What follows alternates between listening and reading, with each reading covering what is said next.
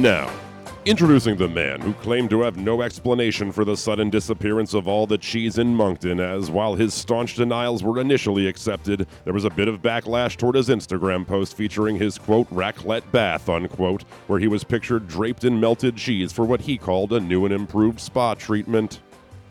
Despite an initially unfavorable response to his karaoke performance and interpretive dance of the timeless classic The Bad Touch by the Bloodhound Gang, his intuition was rewarded after he was permanently banned from karaoke night altogether, which he insists was his goal all along. He is Glenn Clark. Good morning from the Chesapeake Employers Insurance Studio Press Box. It is Glenn Clark Radio. I'm Glenn. He's Kyle. Young Jack is here as well. Got a lot to do on a Thursday edition of the program from the Chesapeake Employers Insurance Studio of Press Box. Coming up in a little bit, we're going to meet a potential Orioles first-round pick. We're going to begin those conversations, try to check in with some of those guys in the coming weeks.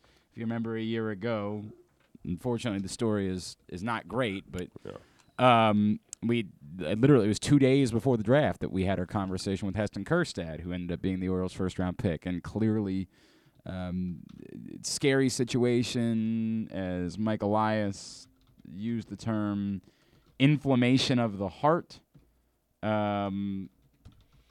It's just terrifying. And again, this is a very difficult thing because the impact of a number 2 overall pick not being able to play baseball is extraordinarily significant for an organization, but it's unseemly to discuss that because the reality is you need to just be concerned about a human being and making sure that they're okay. But both are true. It's both impactful to the Orioles as an organization that a number 2 overall pick in the draft has not seen a baseball field yet and certainly will not this season. And we don't know at all what that means moving forward. There's no getting around that. That is really, when we talk about, in a perfect world, this was the timeline for the Sure. Orioles and how this could work, and things haven't been perfect. This is a pretty big one on the list. Mm-hmm. But the thing that matters is there's a human being who's had to go through personal hell during all of this, and none of it, to our understanding, their own fault. Sure. I mean, this was pre-vaccine availability. And, yes. This is when we were in the midst of a pandemic that was gripping the country, and we didn't fully understand it. Now, again, we still don't, by the way, right? There's no doubt about that. Now, there is a different world if somebody says, well, like, I know so-and-so is flaunting the guidelines, whatever. I don't know anything about that with Heston Kjerstad. So unless there's something that somebody else knows that I don't, there's no reason for me to think that, like, and even, by the way, those people that do, it still doesn't mean they deserve, like, when people say, I don't feel bad for that person for getting lung cancer, they smoked all the time. That doesn't mean that I'm okay with them getting lung cancer. That doesn't mean that, like, I mean, that it's as black and white as you smoked, you have lung cancer. Correct, all of those things. So it's a very awkward conversation. Obviously, it's just awful what Heston Kjerstad is going through. You hope, as a human, he's just able to be all right. And then, yes, as a baseball player, you hope that he's able to at least play the game at some point. Whether or not he's able to live up to the billing of a number 2 overall pick ever again, not nearly as important on a human level. Clearly, it's an issue for the Baltimore Orioles. Speaking of issues for the Baltimore Orioles. You ever heard of fundamentals? We'll get back to that in a second. I guess I should say what else is coming up on the show. Caden Grenier is going to check in with us. We make our weekly trip to Bowie to chat with a member of the Bay Sox. Caden Grenier, suddenly a hitter, and, like, really a hitter, not just a guy that's, like, getting by with the bat, which is something that we had all said we would probably accept from Caden Grenier because defensively he was so exceptional that if he could just hit enough, he could be a Major League Baseball player. This isn't just hitting enough. This is hitting like crazy. We'll talk to Caden Grenier about that. As, again, maybe the Orioles do have some solutions in the system as far as middle infielders are concerned. And also, we talked about it briefly at the end of yesterday's show. Jim Phelan, iconic figure, college basketball Hall of Famer, legendary former coach at Mount St. Mary's, passed away yesterday, over 800 career wins. We're going to remember the life of Jim Phelan, his former player and former assistant, who ultimately became the head coach for a while at Mount St. Mary's, now is the head coach at George Washington. Jamie and Christian's going to join us later on this morning as well to help us remember Jim Phelan. So that's all coming up this morning here on GCR. If you haven't gotten to your neighborhood Royal Farms yet, encourage you to do that as they're available right now. That's the new print issue of Press Box that you see me holding up if you're with us on Facebook Live. You don't see me holding it up? No, you don't. Nobody looks at you, Kyle. That's everybody knows that. I got some sex appeal. You haven't seen the tape, have you? Yeah, the mixtape, I should unfortunately, I have. The mixtape. And that's why I know. There he is, Talia Tungavailoa on the cover, University of Maryland quarterback. As you can get to your neighborhood Royal Farms today and to the hundreds of locations around town where you find Press Box. And pick it up. It is, as always, free. Read the entire thing, PressBoxOnline.com. Not only the cover story about Talia Tungavailoa, but some coverage in there for the ahead of the Olympics. Spoke to some of the area Olympians. So a lot in there that you can go get right now at your neighborhood Royal Farms. We talked about it a little bit before, but isn't it a little triggering to have things called 2020? I don't understand why it's triggering. You see the I can understand. I see the year and I get shivers. You know? Do you though? No. But I don't think so. It confuses me. It doesn't. When I see coverage on TV, I'm looking at the guide. It's like 2020 UEFA Cup. I'm like, why are they doing reruns? It doesn't do that to me either. I mean, is it semi weird? Semi. That's about as much as I'll give it. It doesn't really, because I think we all know what's going on.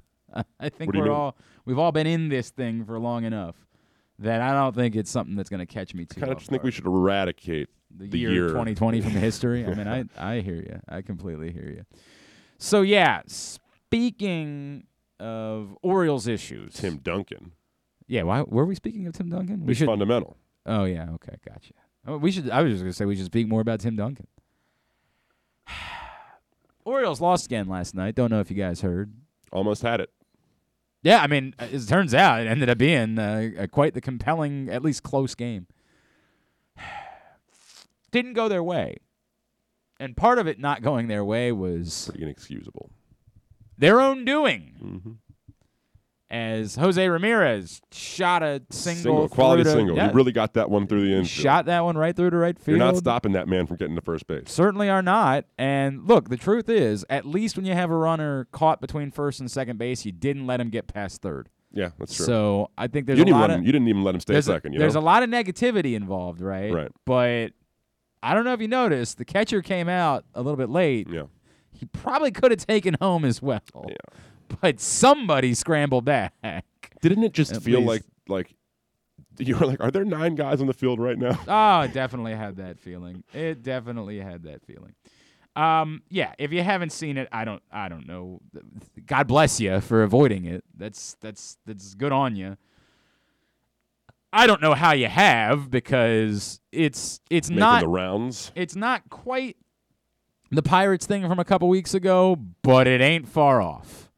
Remember when I was saying, like, it doesn't bother me that they've lost all these many games? That's more of an anomaly. Like, the Pirates thing is like the really idea embarrassing that, thing. oh, my God, we can't blame Brandon Hyde. Like, this is not something that we can – this is probably the first time where I've kind of had a little bit of ire. If I'm being honest with you, I still struggle with the notion of this being Brandon Hyde's fault. I'm not saying it's Brandon Hyde, right? Yeah. This isn't me saying, oh, the reason they did not execute that run is because Brandon Hyde didn't do his job.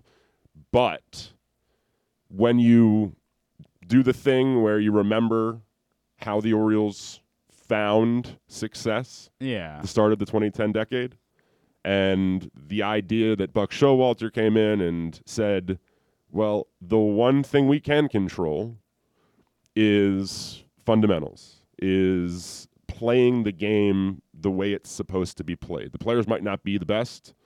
We're probably going to have less talent than the guys we're facing. Yes. But we are not going to beat ourselves. Yes. Yeah.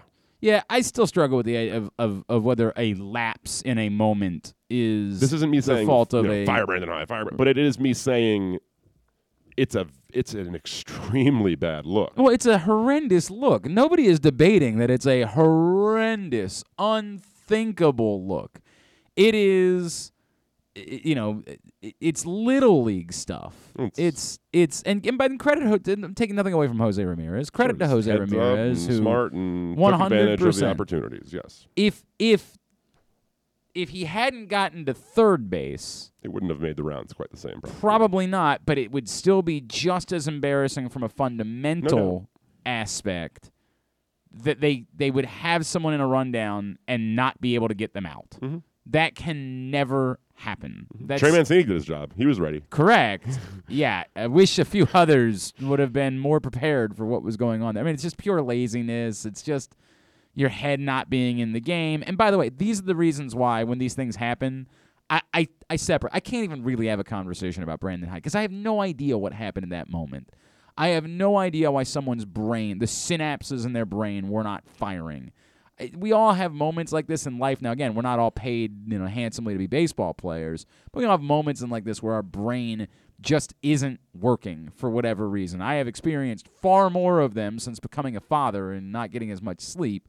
It occurs sometimes. The thing that you're supposed to do, that you've done a million times before, for whatever reason, in that moment, you are incapable of doing it. But it was a shared experience. It was. Like, it's not like you can go some point of it to was one guy. You say that, but some of it was a forced shared experience because the first person didn't get the job done, right? Like, all of a sudden, other people are scrambling to cover for that person and forgetting, hey, by the way, somebody should probably go stand over there. Was it Franco who should have been at second? Correct. Yes, correct. And, like if you're a catcher and there's a rundown between first and second base, you gotta go to third. You say that, but like in your mind, you should never have to go to. Why would you ever have to go to third? Because all these years of baseball, you have these hammered home. I understand what you're saying, Kyle. I understand that. I'm not a baseball player, but it was hammered home for me in high school. I understand what you're saying, but the likelihood of something like that occurring at your level of baseball is far more significant than at this level of baseball. This is like when people scream about Manny Machado running out ground balls, right? Like, of course you're supposed to run out ground balls, but Manny Machado understands, I'm not beating this out. It ends up being a terrible look the time there's a bad throw or something like that. I don't. No, it is. It's that. No. If you're a catcher and there's a runner between first and second base in the major leagues, there is no thought that you will ever need to be at third base. In the major leagues. I hear you. That's not a thing that exists. Look, I'm not even directing my ire towards Severino. Like, it's not, or Wins. It was Wins? I think it was. I thought it was Severino last night. I think it might be right. All right. I'm not saying of course it starts with Franco. Like, that's who you are initially being like, dude, what the hell? Right. But it was I understand what you are saying. You still are a professional baseball player. You still are responsible for your role. And while the percentage chances of something like that happening are so low. Again, that's the comparison to Manny Machado running out a ball. The percentage chance of you ending up on first base when you hit a ground ball to shortstop is next to none. But there's some percentage that it might. And so the frustration that people have about Manny Machado not running out ground balls is warranted. And in the same way, yes, of course, I'm frustrated that Severino didn't go over towards third base. But I also get it. I get it. In the same way that I get the Manny Machado stuff. I get it. But I get how it happened. It's embarrassing. It's a bad look, but I get it.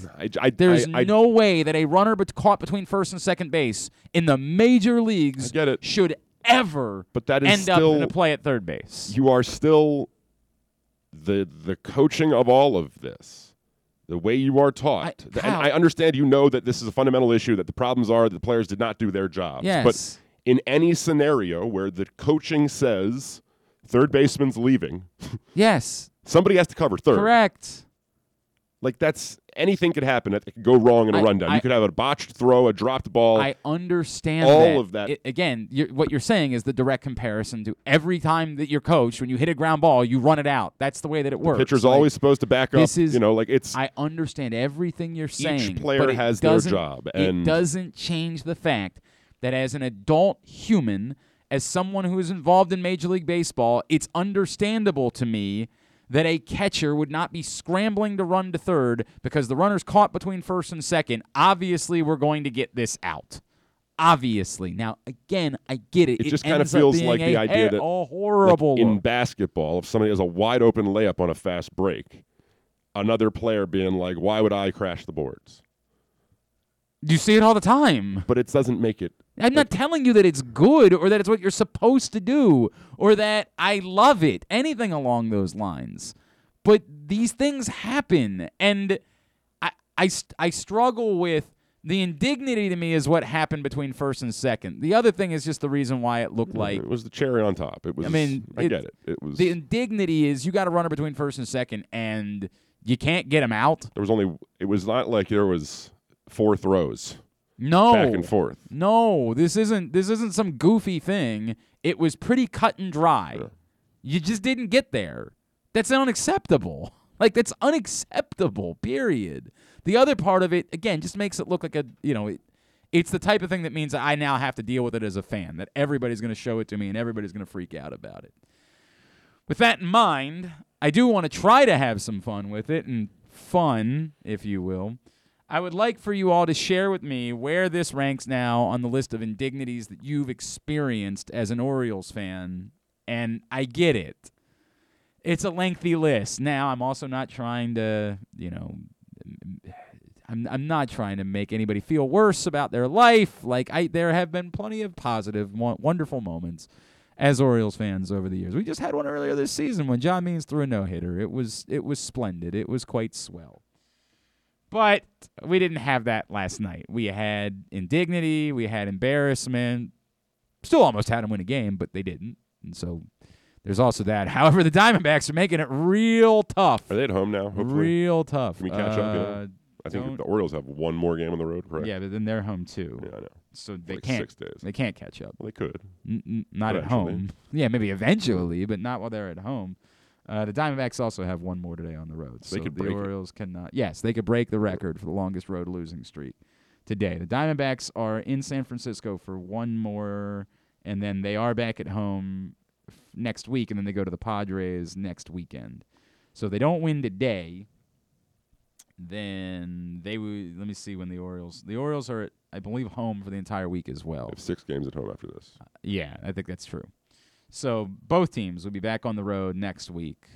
The Orioles, however, are going to Buffalo instead of they're going to play the Blue Jays. The Blue Jays are all right. Yeah, they're all right. They are all right. Hitting as good as anyone in the league. So there's all of that. But I want your lists. Give me where this ranks for you on indignities that you have suffered as an Orioles fan.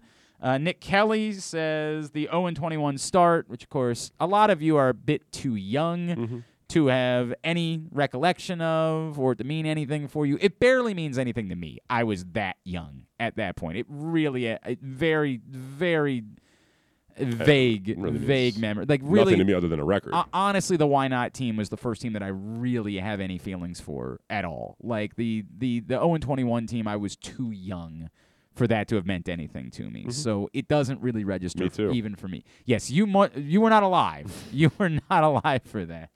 Jack wasn't alive for any of these things. Jack wasn't alive for most of the things that make this list.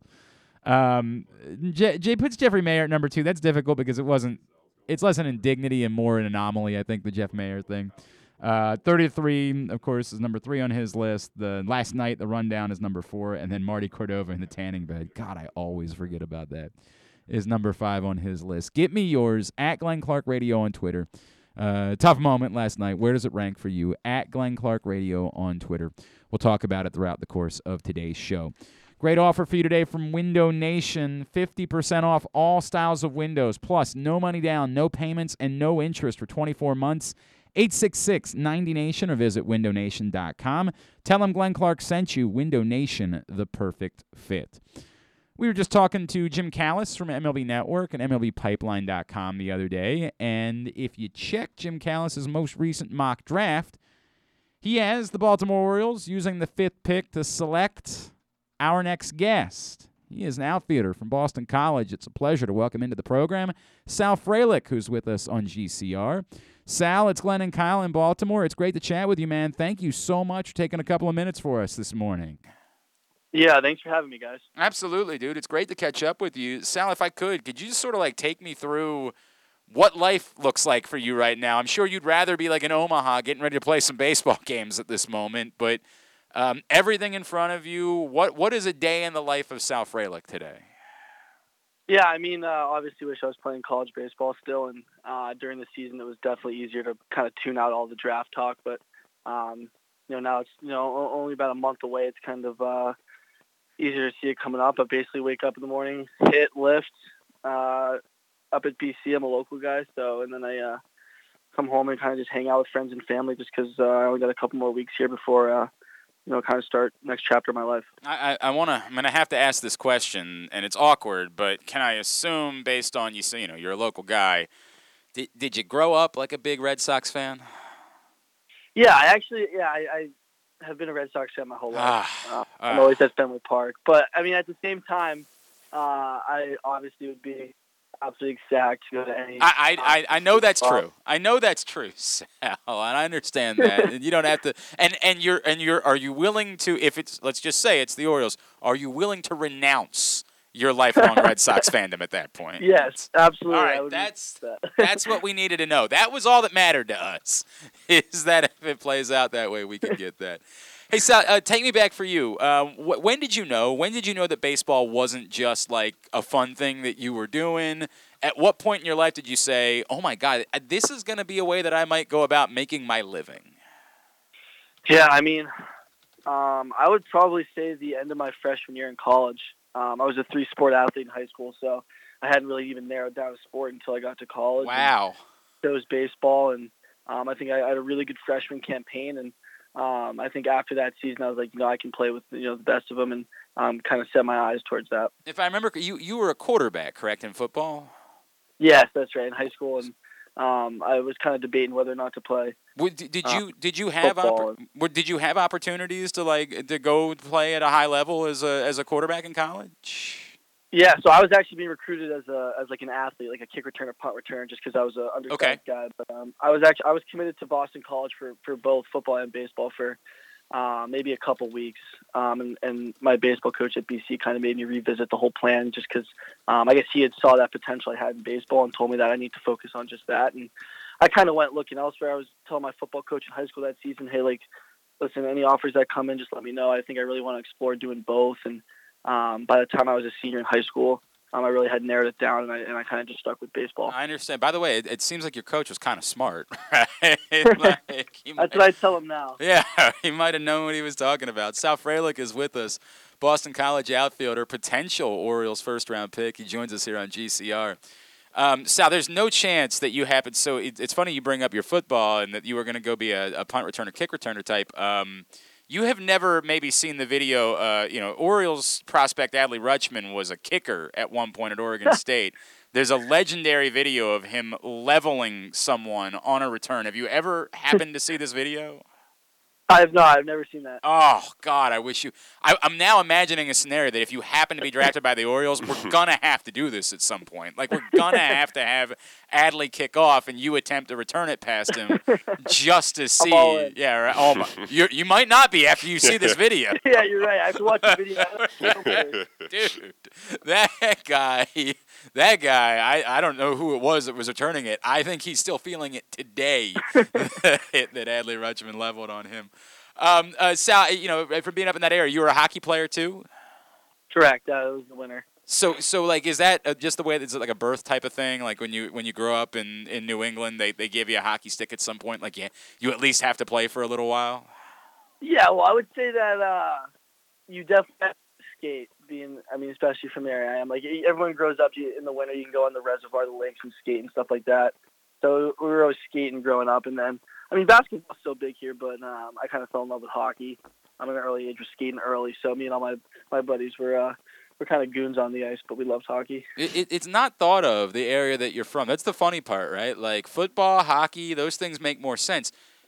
Everybody thinks of baseball players as being California and Florida and warm weather areas, right? Places where you don't have to go inside for 6 months because it's so bloody cold. What drove your love for baseball and turning you into this player that you became? Yeah, I think I think the biggest thing too with New England baseball is you're starting to see it, and the kids that I was playing with, that were older than me, that were really, really talented coming from my area, would always go, like you said, out to California, West Coast. They would go down south for their college baseball, and a big thing for me was wanting to keep that talent local. So, when Boston College came knocking for baseball, it was almost a no-brainer for me, just because I was going to be able to play in the Northeast. And you're starting to see some really talented players come out of the Northeast, but it's kind of what appealed to me was just that gritty, tough brand of baseball. I think that's what kind of sums up New England baseball in a couple words. Sal, why are you the best college bat in this draft? I think it's just a mix of above to average power along with a really good hit tool. I'm not going to strike out a lot. I'm always going to put the ball in play, and I think my speed gets me on base a lot with that. And I know you see in the MLB right now strikeouts going up and home runs going up as well, but I do think the game is kind of shifting back towards that, hitting for average and balls back in play. And I think I'm the perfect player for that. Have you always had that sort of patient approach? You had literally more walks than strikeouts for a portion there. Is that something that you've always prided yourself on as a baseball player? Yeah, absolutely. I knew that if I'm putting the ball in play, that gives me the best chance to get on base. And if I'm swinging and missing a lot, I'm not giving myself an opportunity. And that started at a young age. And I think my freshman campaign in college, it was more just put the ball on the ground and beat it out. And I think that was a very, good start for me in college. But I really wanted to develop into showing the power that I have. And I did definitely think I hit way more doubles this year and started to showcase a little bit more of that power and kind of develop into that bat. But I definitely think that's the mindset I always went up to the plate with. Do you believe yourself to be like a hair on fire type? Absolutely. Yeah, absolutely. I started off hitting 2 this year, moved back to the leadoff role, and I do really like that, especially when we're playing away and I get to start the whole baseball game off with my at bat. It kind of just set the tone for the game. That's always been my favorite thing to do. So how do you decide? Let's say you hit a ball through the hole between first and second. How do you decide when you're going to try and stretch it to 2?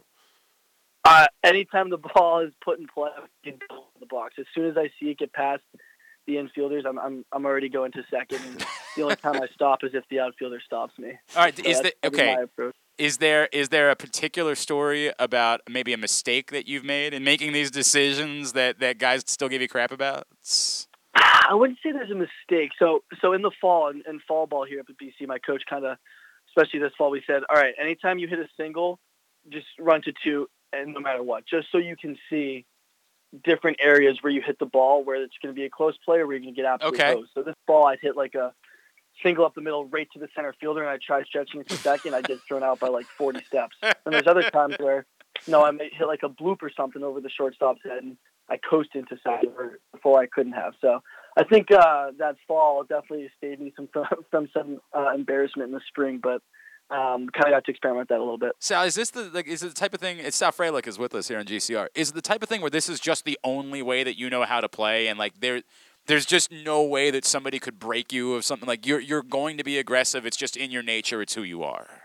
Yeah, absolutely. And especially like I said, being that leadoff hitter, I think there's a common misconception that you got to take the first pitch, and I think if there's a fastball over the plate first pitch, I swing at it 97% of the time just because that's the aggressive person I am, and I'm going to go deep in counts. I'm going to have good at-bats, but at the same time, if I lose that aggressive edge, then I lose my upper hand on other competition. So that's always how I've carried myself and played the game. The Orioles have a history of looking for college bats, and so your name has certainly come up quite a bit because you are a top college bat in this draft.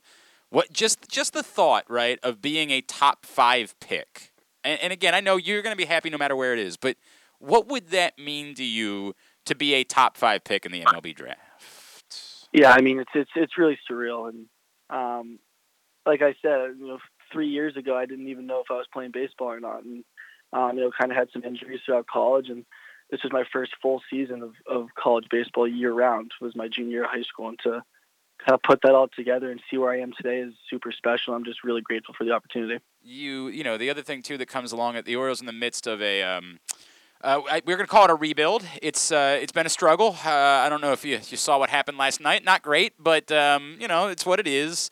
There's a lot more attention that's being paid. There were 5,000 people that showed up for a Double-A baseball game down the road the other day because Grayson Rodriguez made his first start. There is a bigger spotlight on guys in this system immediately than are in other systems that are loaded starting at the top. How prepared do you think you would be to handle that type of attention that would come with immediately entering an organization and on day one being someone who's faced with expectations? Yeah, and I think that's something that I've always loved, and I think this, goes back to playing through sports in high school, and I valued that competition and year-round playing so much over just specializing in one sport. That's kind of prepared me that I've come to college and I've kept that competitive edge with me, that no matter the expectation, how big the moment is, the only thing I think about is just beating the guy in front of me, and that's always given me the upper hand. And so I know that whatever organization drafts me, that's the player they're going to get, and no matter how big the spotlight is, I'm always going to play the best of my ability. So then with all that, you mentioned the specialization in youth sports and how you kind of, eschewed that route. How much of a, steeper, how much room for growth do you think you still have as a baseball player due to the fact that you have only been committed to baseball solely for this 3-year span? Yeah, I mean, so much room for growth, and not just that I've only been playing baseball alone for those 3 years, but I was a converted infielder, so I play outfield now, and I'm obviously kind of a utility, can still play the infield, but the first time I ever played outfield in the game was the first game my freshman year, and I finished up I was in right field then and center a little bit, and finished my junior in center this year. So I think especially the growth defensively is something big for me, and I've always found that athletically and physically I've been able to do almost anything taught to me, but it's just actually growing and learning the position more and learning the game more. What a ride! Are you the type that if you go and decide to play golf tomorrow, you're gonna end up being like a scratch golfer within 3 years, or is it does stuff like that just come to you?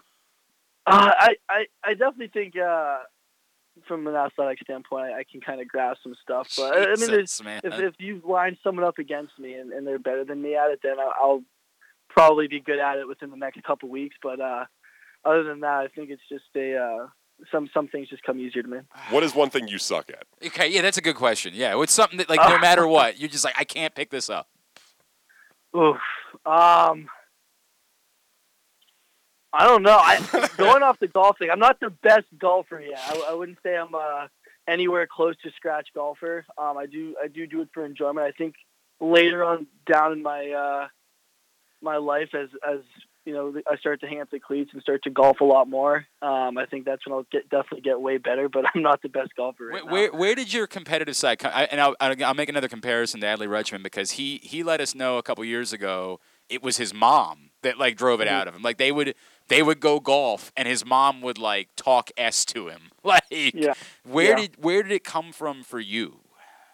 Yeah, it's definitely the same. I mean, it's a household thing. So I have a older brother, younger sister. We're actually all exactly 13 months apart. We're really close. So random. My brother, he just graduated Northeastern down the street. He was playing baseball there, and my sister is... She's a softball player, right? She's playing softball, and so we grew up legitimately. We come home from school, and you do your homework, and you go outside and basically just kick the stew out of each other until it's dinner time, and that's what we did every single day. Different games, whether we're playing dodgeball or basketball or street hockey, whatever we're doing, we'd go outside, absolutely bang each other up, and just come back in for dinner. That's what we did every day, and that's how we got competitive. And I think that's, not just me personally, but if you look at them as well, what kind of led to some success after high school in sports. It's working out for you. It's working out all right for you. When I was doing my deep dive on you on social media, what's your relationship with Hudson Haskin? Why were you so invested in him being drafted by the Orioles last year?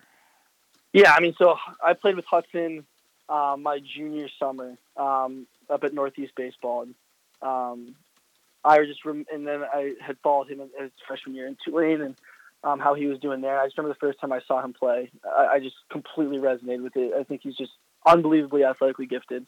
How he played the outfield, how he played the game, just played so hard, and I think just rare nowadays that you find that type of player who, when nobody's watching, they go hard 90 down to first on a routine ground ball to short. And Hudson was that type of kid, and I know I love playing his game, and I'm still following him a little bit now. I know he's kind of tearing it up for you guys. Yeah. So it's really fun to watch. Yeah, we're excited about that, man. That'd be kind of neat, right? If you ended up being in the same place as him, that would be kind of cool. a really cool story.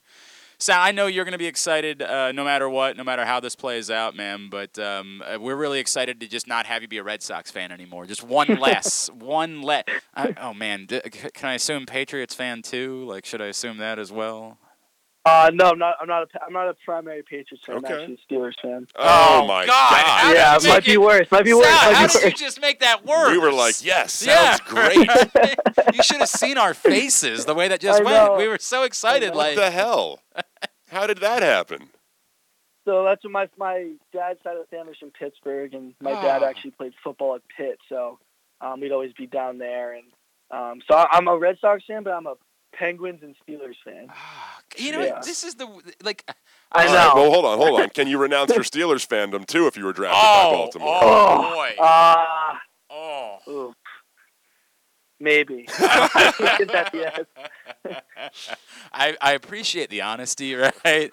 But like everything about you, it's really weird that we had this conversation. We liked you so much because everything about you says we should truly hate you. Like, we should just despise your being, but yet you came off as a really good guy. I'm so confused by that. Sal, where can Orioles fans be following you on social media as we get closer to the draft? Twitter, Instagram, anything like that? Yeah, Twitter and Instagram. I'm just at Sal Frelick. It's just my name. So you guys can follow me. Keep me up to date with everything that's going on. So. All right. I love that. Sal, first of all, congratulations on everything that you've accomplished, man. Seriously. It's what a career you've had in college, and you know, we hope that it's the Orioles because we hope that we don't have to deal with you for the next 15 years of being baseball fans. Appreciate you taking the time for us this morning, man. Best of luck to you as you go through this process, all right? Awesome. Thank you guys so much. Absolutely. Sal Frelick from Boston College. Again, potential Orioles first-round pick. Great dude. I hate the fact that he's a Red Sox and a Steelers fan because he couldn't be a better dude, right? Like, and the type of player that you just know is going to be a problem no matter what. Now, some of you would say, right, but you know, I don't want the Orioles to go under slot, and I understand all of that. You know, I think there are other guys that are better. This isn't exact science. 100%. 100%. It is not an exact science. The recent mock draft, MLB Pipeline just came out with one, and they had Lawler at 5. This is Jonathan Mayo just did his most recent mock draft, and Lawler, who some people think is the most talented player in the draft. Correct. This is how weird this year's draft is. It really is all over the place. And Job was still going to the Tigers at 3 for what it's worth. And by the way, like yesterday or whatever day that we had Jim Callis on, we put up the audio later on Twitter, and what I pulled out from it was Jim Callis saying, yes, you know, the Orioles covet Jack Leiter, but it's still not even a guarantee that they would take him if you're on the board, kind of thing. Right, I don't remember exactly how I worded it, something like that. Or I said Leiter's going to 4 in this one. I said.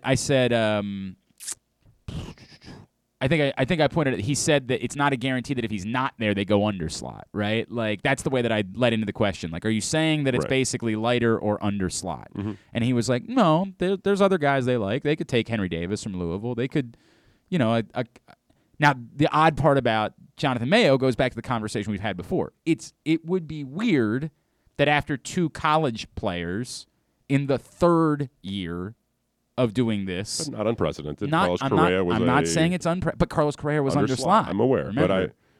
But it would not be unprecedented for them to do it, but it would just be a little bit weird when we talk about timeline, when we talk about what is the timeline for when all of this comes together. And, of course, all things are not equal. Different players, high school players, are more ready. Like Bobby Witt appears to be quite good right now. Some of them certainly appear to be ready quicker than others do. There's no doubt about that. But it would still, again, the weird is just the word that I'll use. I'll use weird. But I would tend to side on the idea of get the best player. I don't debate you on that. Right. Get the best player that you can possibly get. But I know it's a volume thing as well. Like, get as many best players as you can get. And there is this weird thing going on this year where there is far more of an unknown it is not nearly. By the way, it wasn't as lined up as we thought it was a year ago. Like, we thought it was Austin Martin was definitely the number 2 player, and some people thought he was number 1 player. It wasn't just the Orioles that didn't grab Austin Martin. There were, and as people pointed out, it's not been a good start to Austin Martin so far. Very early. Lots of time for that to change. Make that very clear. But he has not proven himself so far right out of the gate to be a the surefire slam dunk, you screwed up on this, what the hell were you thinking type of prospect. And a lot of this goes back to a trust.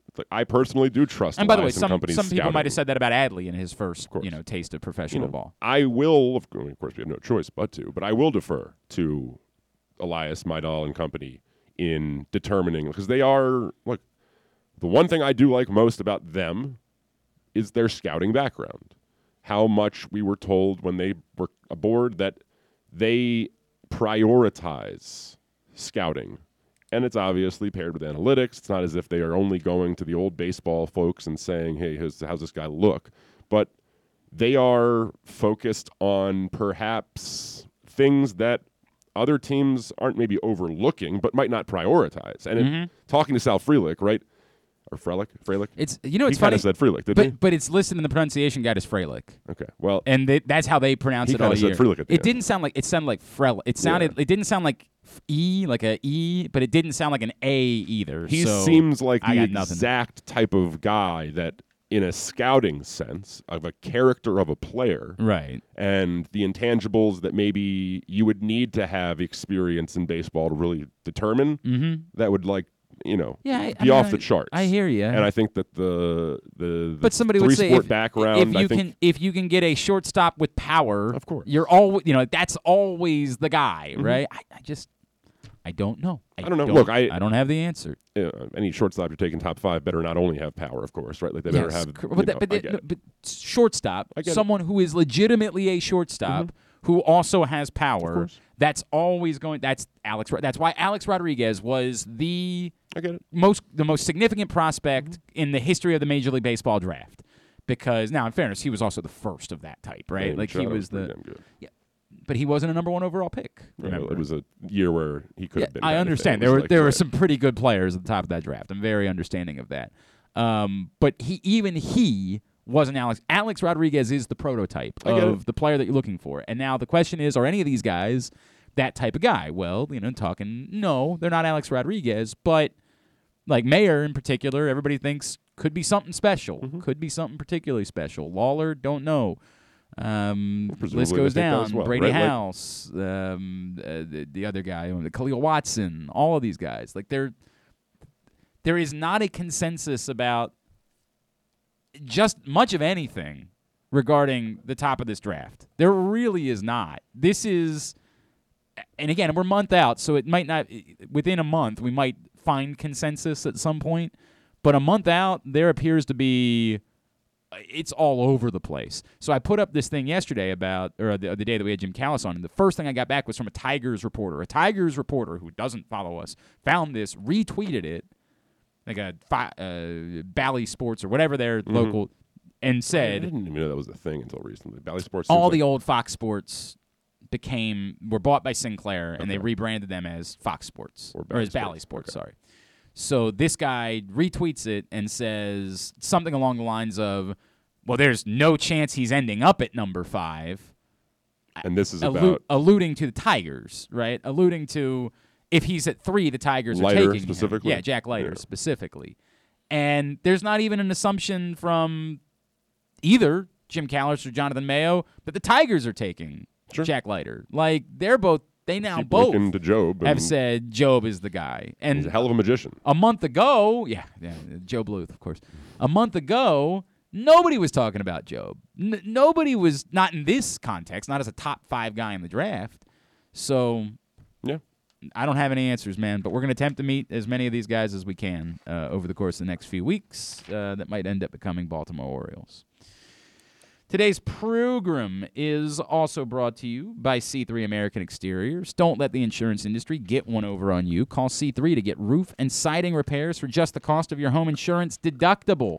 You can go to c3america.com right now or call 410-401-9797 to get your free analysis C3America.com, again, is the website. And speaking of C3 American Exteriors, Stan the Fan Charles and Gary Stein caught up with Ryan Odom last night, former UMBC coach, one of our good friends, now the head coach out at Utah State. You can find that conversation by going to facebook.com/PressBoxSports and clicking on the videos tab, or you can find it at PressBoxOnline.com. All of Stan's shows are brought to you by C3 American Exteriors.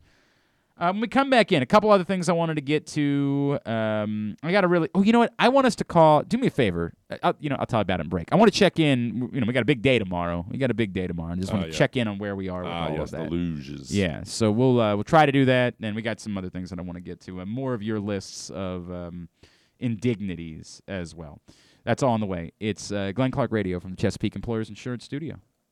Hey, this is Chris Rowland from Great 8's Memorabilia. And June 27th from 12 to 4, we want to invite you out to the first ever Tucker Fest for the Brigance Brigade Foundation. Come meet Justin Tucker. Listen to a free live concert from Joey Harcum and Dave Teef. Jeremy Kahn will be in the Express Exterior Design Dunk Booth. We'll have food trucks from Jimmy's Famous Seafood, vendors, and a huge cornhole tournament. This is a free family fun event on Sunday, June 27th from 12 to 4 p.m. at Jerry's Toyota on Bel Air Road. For more information, go to great8smemorabilia.com. That's Great 8s with the number 8 letter S. And remember, Great 8's Memorabilia, be great. Sports and Social Maryland is bringing the ultimate UFC Fight Night experience to you at Live Casino and Hotel. Watch Dustin Poirier take on the former champion Conor McGregor and get the ringside feeling with our state-of-the-art AV system and stadium seating. They take sports viewing to the next level with a massive 100-foot media wall, 47-foot big screen, 40 HD TVs, extensive beer selection, big eats, in-venue gaming, bowling, and more. They're raising the sports bar at Sports and Social Maryland. Come see for yourself. Tickets now on sale for UFC 264 at SportsSocialMD.com. That's SportsSocialMD.com. Must be 21. Please play responsibly. For help, visit mdgamblinghelp.org or call 1-800-GAMBLER. Here it.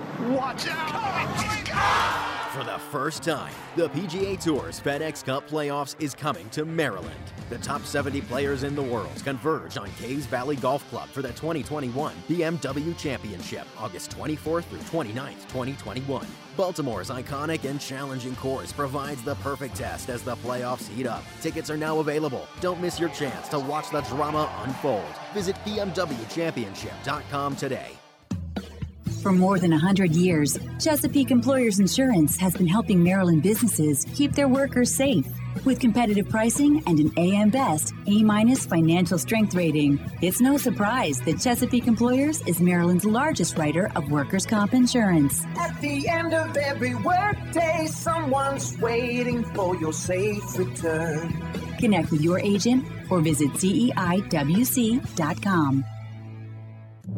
Redefine your skills, inspire change, and make a difference. The Army offers the new generation of youth the ability to be part of something bigger than themselves, while also improving who they will become individually. Soldiers have the ability to impact the world in many different ways. The Army supports humanitarian missions ranging from the COVID-19 response to natural and man-made disasters. Visit goarmy.com/Baltimore. The journey begins on remote mountain farms and plantations in the lush tropical regions of countries like Colombia and Brazil, where the best coffee beans are grown. The beans are harvested by hand, carefully sorted, bagged, shipped, and finally roasted. And the journey ends as your cup of rich, flavorful Royal Farms coffee, the freshest and best coffee in the world. Real fresh, real fast. Royal Farms.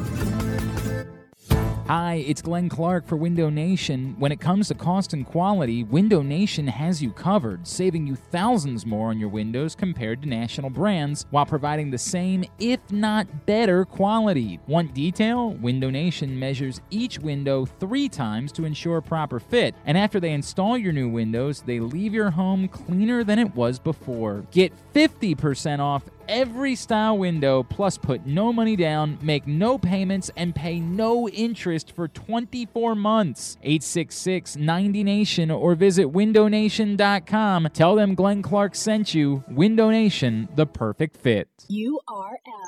You are listening to Glenn Clark Radio at glennclarkradio.com. All right, back in here on GCR from the Chesapeake Employers Insurance Studio of Pressbox. Hour number 1 of today's program is also brought to you by Mobile One. Mobile One full synthetic motor oil helps extend engine life. Visit your local Jiffy Lube service center. Ask for Mobile One. So again, I'm trying to separate the two things. And what I'm looking for in these lists today, like heartbreaks, are not. It's not embarrassing. No. Like that, I think they're different. Really? These are different things. So like my buddy Joey got in and said, well, Lenny Webster's pass ball in the 1997 ALCS. Yeah, I mean, it was heartbreaking. It was awful. But that wasn't an indignity. That was the team was so good that the moment hurt us so much. I'm talking about the embarrassment. I mean, there really is only one answer for me. What? 30 to 30. But I think that part of that is age related. 30 to 3 resonates in a way because of the actual nature of the number, right? It was so representative of the era of my life as an Orioles fan. It was like a little bit of it was like, of course that happened, but you still never thought it was possible. Yeah, I mean, I don't know. I don't think I ever felt that way. Like I just don't. I never felt. This is the weird part about that day to me, right? Is like I honest to God almost thought they were going to turn around and just win Game 2 of the doubleheader because like it would just be such a baseball anomaly thing. They did not. They ended up getting swept that day, as we'll remember. And by the way, it wouldn't have been 30 to 3 today because they would have never played the 8th and 9th innings. That would have never happened. And if I remember correctly, the 8th inning was when the Rangers put up 10. If I remember right about that day. I remember that day very well. And it's not even about watching the game. I didn't watch the game, thank God. It's about checking and seeing and being like, what? Yeah, I mean, I was in the parking lot at Towson. By the way, it was in the 8th and 9th innings, they scored 16 of the 30 runs. So in today's baseball, it would have only been 14 to 3. So that's downright respectable. I was in the parking lot at Towson Commons. Yes. Me, my buddy, cares about and his former fling had just seen Superbad. He left her headlights on for the entirety of the movie, so her battery was dead, yes. And we were just sitting there and looking up, check and see and hear. Yeah. And it was excuse me? By the way, here's a weird bit about that team. That team was only 8 games under 500. That team, in comparison, kind of fell apart at that point, right? Yeah, that it certainly was the downfall, I believe, of that particular team. And if you also remember correctly, that was the day they announced which manager was it Tremblay at the time? I guess it would have been Tremblay. Juan Samuel was the manager at the time, and then Tremblay replaced him. Was announced as being the manager moving forward. Inauspicious beginnings. Rough way for it to start. Look, everybody's got 30 to 3 on their list. I think right now, if you are of an age where you can remember 0-21, there's no comparison, right? Like 0-21, it's not just the nature of losing 21 straight games. It's having it happen at the beginning of the year when everyone is feeling an amount of perpetual hope. And the Orioles not being that far removed from being a team that had won a World Series a few years earlier. Like, they had just won a World Series. Who goes from World Series champion to the Marlins? I don't even know if they were ever. It went that dramatically. They did it a couple times though. Yeah, but I don't even know if I honest to God don't know that it was that dramatic. But it was still like 5 years after, right? What do you mean? 88 to 83. We're not talking about like immediately. Yeah, okay. I'm not saying it was like the next season. No, I'm not saying that at all. But it was still the majority of the same players, not the majority, but the core players that mattered the most had not changed all that much. Like Cal Ripken was still there. Mm-hmm. Eddie Murray was still there. You know what I mean? What did they do though? Yeah, it's a good point. Those guys sucked. Those guys were no good. So I understand why, for Orioles fans of a certain age, there will be nothing that will ever compare to 0-21. They made the cover of Sports Illustrated, right? It was it was a national story. It was a massive to start. It's so much more. In the middle of the year, teams losing a bunch of games, you can largely just ignore it. But at the beginning of the year, also remember there was no football here at the time. The Orioles were it. This was all this city had in 1988 was the Baltimore Bullets Orioles. were gone. They were in The Washington. Bullets were gone for a while. The Bullets were gone before the Colts When were did they gone. leave? The Bullets were gone by the end of the 70s. Oh, really? Yeah. I make them. I don't know why we're spending time on this, but I can double Big check Bullets on that. guy. Yeah, as you know, we spend It's a lot cool of they time. used to practice in Mount Washington. Okay, so there's that. I broke into that. Yeah, they were Jim gone by 73. They were gone significantly. Just before missed them. that. Yeah, just missed that. So this is what the city had. I get it. I get that in that way. If it meant something to you, it's hard to compare anything to that. And it's more difficult to compare something that occurs in the span of a day to something that's drawn out over the course of a month. I understand think that last night to me would make my list. No, but it is to me the first time I've been truly bothered by something that the rebuild teams have done. I couldn't disagree with you more about that just because it's so alarming. It's so alarming. Tell me the things that are more alarming than that. Tell me 5 things. Thank you. Tell me 5 things related to the Baltimore Orioles. And we're doing this now. We're just saying things. I always appreciate when we get to this part of the show. We put down all pretenses and we just say things. You know, like things that have embarrassed me as an Orioles fan. Yes. The rosters. That's not you're just saying things. You're not actually listing them. That's why I don't believe you. It's a top 5. It's a top 5 thing as far as indignities go, as far as embarrassing. Oh my God, I have to own this as someone who has Orioles fan as part of their identity. Look, the 30-3 thing was worse for me because I was living in Arizona and I was the only Orioles fan anyone knew, right? Like everywhere I went for a week, everyone knew me as the Orioles fan, and they didn't know any other Orioles fans to bust balls about it. I was the one. So when I walked into anywhere, I heard about 30-3, right? I have no doubt that that's what you feel as an Orioles fan today. If you live somewhere here, we're kind of insulated, right? We're all dealing with it. Everybody, there's no one that it affects more than anybody else. But if you're an Orioles fan like Paul in Orlando, and you're the only Orioles fan that anybody down there knows, then you're probably getting more crap about it from people than the average person here is, where up here we're just sort of hanging our heads in collective shame. From Paul in Ovilando, speaking of which, has 0-21 at number 1, 30-3 at number 2. I had completely forgotten about this one, but yeah. Jack Cust falling on his face while rounding third and getting tagged out for the final out. I had utterly forgotten about that. Yeah, that was pretty bad. I had utterly forgotten about that. He's got last night is number 4. And he's kind of giving away number 5. He says, anytime DJ Stewart or Ryan Mountcastle plays in the outfield. Yeah, DJ Stewart taking the ball off the face, it certainly deserves conversation here because it was a particular indignity. So I don't necessarily disagree with that. It was it was a painful one. It was a painful one. And Joe says, shouldn't the Mother's Day massacre be on the list? That was the Orioles-Red Sox game where they had the big lead. The Orioles did. That was, I think that one, oddly, I feel like that's meant more to the Red Sox fans over the years than it has to Orioles fans. I don't know how to describe that. If you remember it, they were 5-0 going to the bottom of the 9th on Mother's Day. It was in 2007, and they ended up losing 6-5.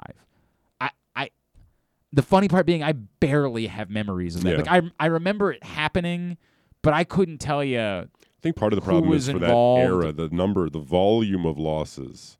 It had to be something special for me to remember it. Well, I remember people talking about that game for some time, but it always felt like it was a bigger deal the other way. Like, I don't know how big of a deal 30-3 is to Rangers fans. Like, I don't know if they even remember the night that they scored 30 runs. There was a night where the Orioles scored 22 down in Atlanta, and Cal Ripken went 6 for 6. And so, like, I remember that, but mostly because Cal Ripken, it was one of the best games of his career. And if I remember correctly, Rocky Coppinger got a base hit in that game. So I have some memories about that, but I don't know what 30-3 means for Rangers fans. I have always felt like Red Sox fans, that Mother's Day Massacre thing meant more to them than it did to Orioles fans, the indignity of blowing a 5-run lead in the bottom of the ninth inning. That's just the sense that I've had. But Andrew brought it up on his list. Speaking Looking of for Andrew. your. Who's that? Is this Andrew or No, this I'm is saying- Tim? Okay, I was gonna yes, say. I said Right. Speaking of Andrew, Well, I mean, okay. It was. I get what you're doing, but I don't think it was as bad as you think. it was misleading. It made me think that he was on the phone right now. I wouldn't do that to us. As we wind down hour number 1 of today's show, a reminder that Tuckerfest is coming up on June 27th at Jerry's Toyota, and you can get your meet and greet passes to meet the greatest kicker of all time by going to great8smemorabilia.com right now. That's the number 8, by the way, great8smemorabilia.com. The festival itself is a free family fun event with food trucks and vendors. I know the U.S. Army's bringing their big old gaming truck out for everybody to hang out and play video games all day. Live music, Joey Harcum, Dave Teeth, the Dunk Tank, Jeremy's getting in it. I think I'm getting in it too. It's just going to be a cornhole tournament. It's just going to be an awesome free family fun event. But we're raising money for the Brigance Brigade, and part of that is your meet and greet ticket with Justin Tucker. So go right now to great8smemorabilia.com to get that for Tuckerfest 1 week from this Sunday at Jerry's Toyota. Gonna have a fun day tomorrow. I want to put some final details together for what we're doing tomorrow. Our buddy Tim from Bel Air is going to help us out as Andrew Stetka is over a year late in paying off his bet. He was hiding behind this whole global pandemic thing. Yeah. He said, I can't fly back to Baltimore because apparently we're not supposed to fly right now. I'm so, like, they don't Forrest make. Gump once ran. Yeah, correct. Like, they don't make cars, Stetka. But he's paying it off tomorrow. Our buddy Tim from Bel Air always helps us out in these moments. Tim, what's going on, pal? How are you? Morning, gentlemen. How you guys doing? I'm good, buddy. So you and I talked last week. We tried to solve some of the world's problems. We talked for a while last week while you were in beautiful by the way, where are you right now? Are you back home? I am officially back in you're back home. Bel Air. How was beautiful Tomahawk, Wisconsin, by the way? Put it this way: 2 weeks before I went up, they had a snowstorm. Within 3 or 4 days after that, it was in the 90s. So pretty much like Maryland. I was going to say, it sounds very familiar. It sounds very, except for we don't really get snow in June. That's not really a thing. Okay. Yeah, you just jinxed it. Yeah, right. Of course I did. It's been very nice. It's going to happen for the pig roast now. Justice, screw me. All right. So, what is this going to look like tomorrow? You're bringing in the ice luge, I know. Did you end up doing the tuna fish sardine juice? Indeed. So, I purchased all of those store brand tuna and sardines last year because I thought Stetka would be in the studio. In fairness, so we all did. We're just going to reuse those. By the way, that makes sense. And I that's think this also should the be point of canned seafood. They last. Correct. They last almost forever, basically. So this is good. So are we blending them and making a slurry, or is it just the juice from the bottom of the And then what's the ratio, if so, for the former? You guys tell me. I believe. How about I bring 2 containers, one of sardine, one of tuna, and if we choose to mix them, we do. If not, we keep them separate. Oh, I think we have to mix them. I definitely think we have to mix them. Absolutely. And I do think there has to be. I'm imagining a 20-80 split of liquid solid. It has to move down the luge, obviously. Like, we can't have just like a sludge. Well, Tim's the ice luge expert. Like, can we do this if we blend it, or does it need to be more of just the juice? I think it's going to be just the juice. Okay. But I got all of them packed in water, so it's not oil, so it'll actually go down the luge. Hopefully it doesn't freeze. If it freezes by the bottom, he's just going to have to lick the entire ice. I agree with that. I think that's how I completely agree with that. How prepared, like, are you... Should we be nervous just being in here about gag reflexes? Like, should we be concerned about that at all? Or is there a chance, Tim, this isn't as bad as we think this is? I think if you guys got through SpaghettiOs pie being in that studio, it really was a bit much, I bro. smelled the SpaghettiOs as you guys were describing the pie. So if you guys got through that, you can get through that. You know what's really funny about that? Like, everybody loves SpaghettiOs as a kid. I don't know what the age is where SpaghettiOs as a concept I'm not grossed grossed out by SpaghettiOs individually, I was, but man. the moment milk was added, I was. It makes it worse, but I'm telling you, I took a bite. And just the SpaghettiOs themselves, I would never want to consume this again. Well, yeah. I would never again in my life want to consume SpaghettiOs in any form. It tastes like baby food to me. You're not wrong. I mean, I just felt gross. So you think we'll be okay tomorrow? Do you think Stetka will have an adverse reaction? Do you think there's a chance we could get a reversal, to use a competitive eating term, tomorrow here in studio?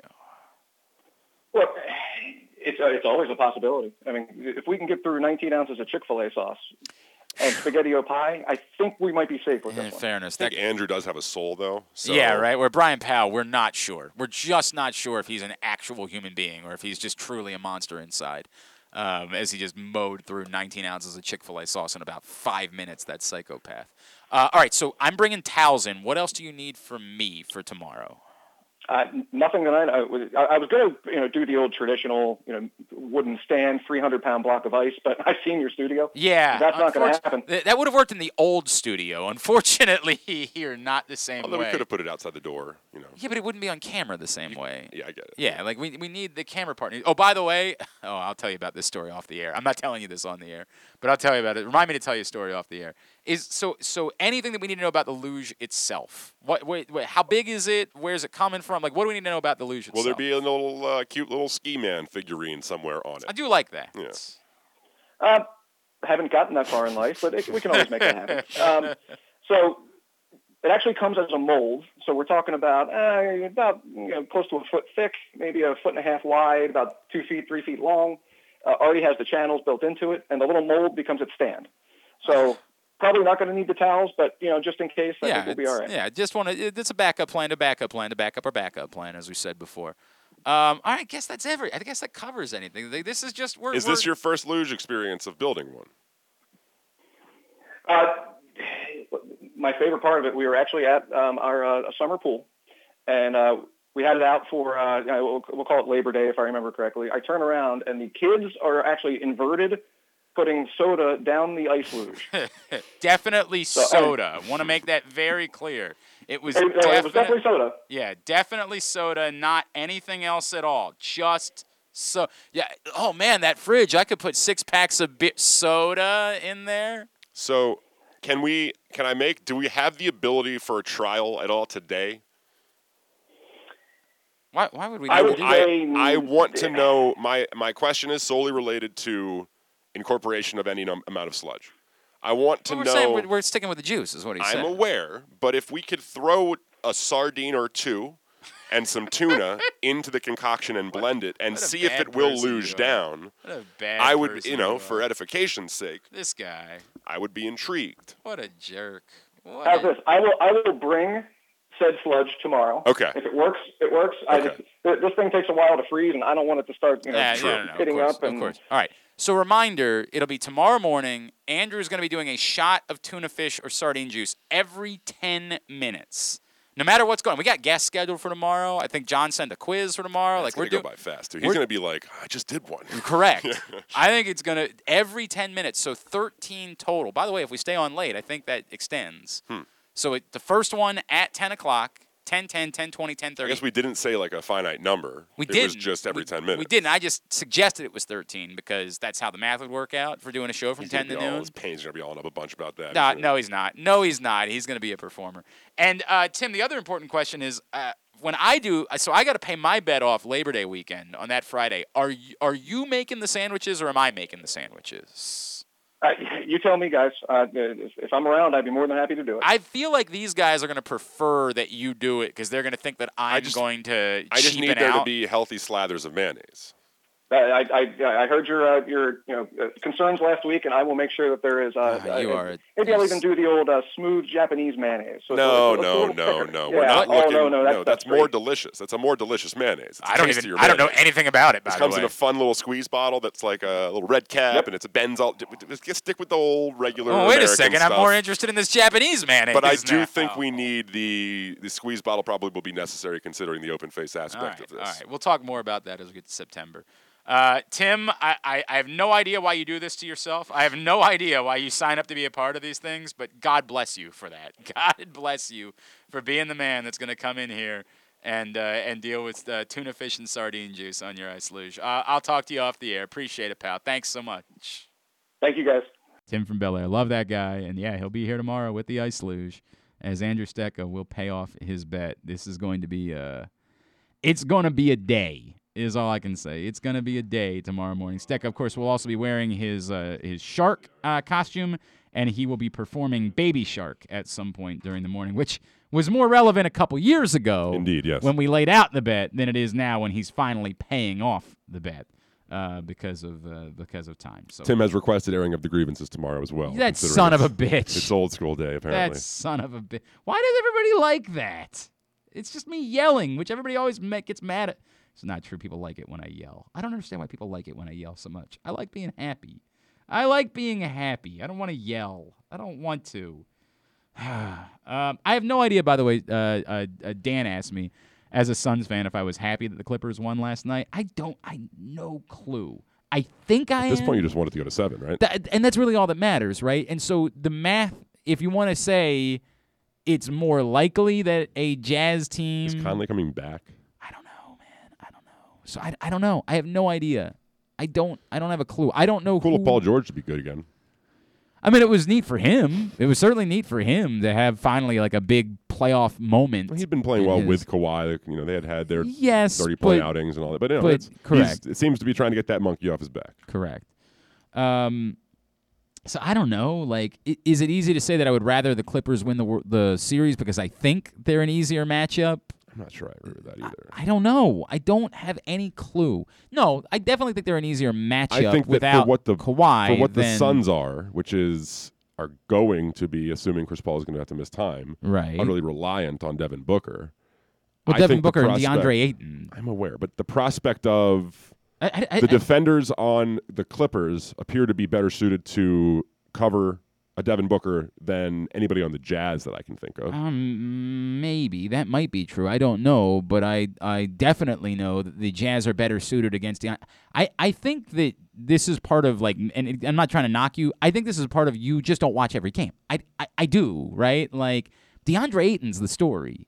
Devin Booker's been good, but he's not better now than he's been at any point. DeAndre Ayton is the story of... But are the Suns good enough defensively to win that game? Win the game where you are running through the post, where you are relying on 2s instead of 3s. That hasn't changed. They've been doing that, and yet they've been getting open shots. Like, nothing. This is the way it's been.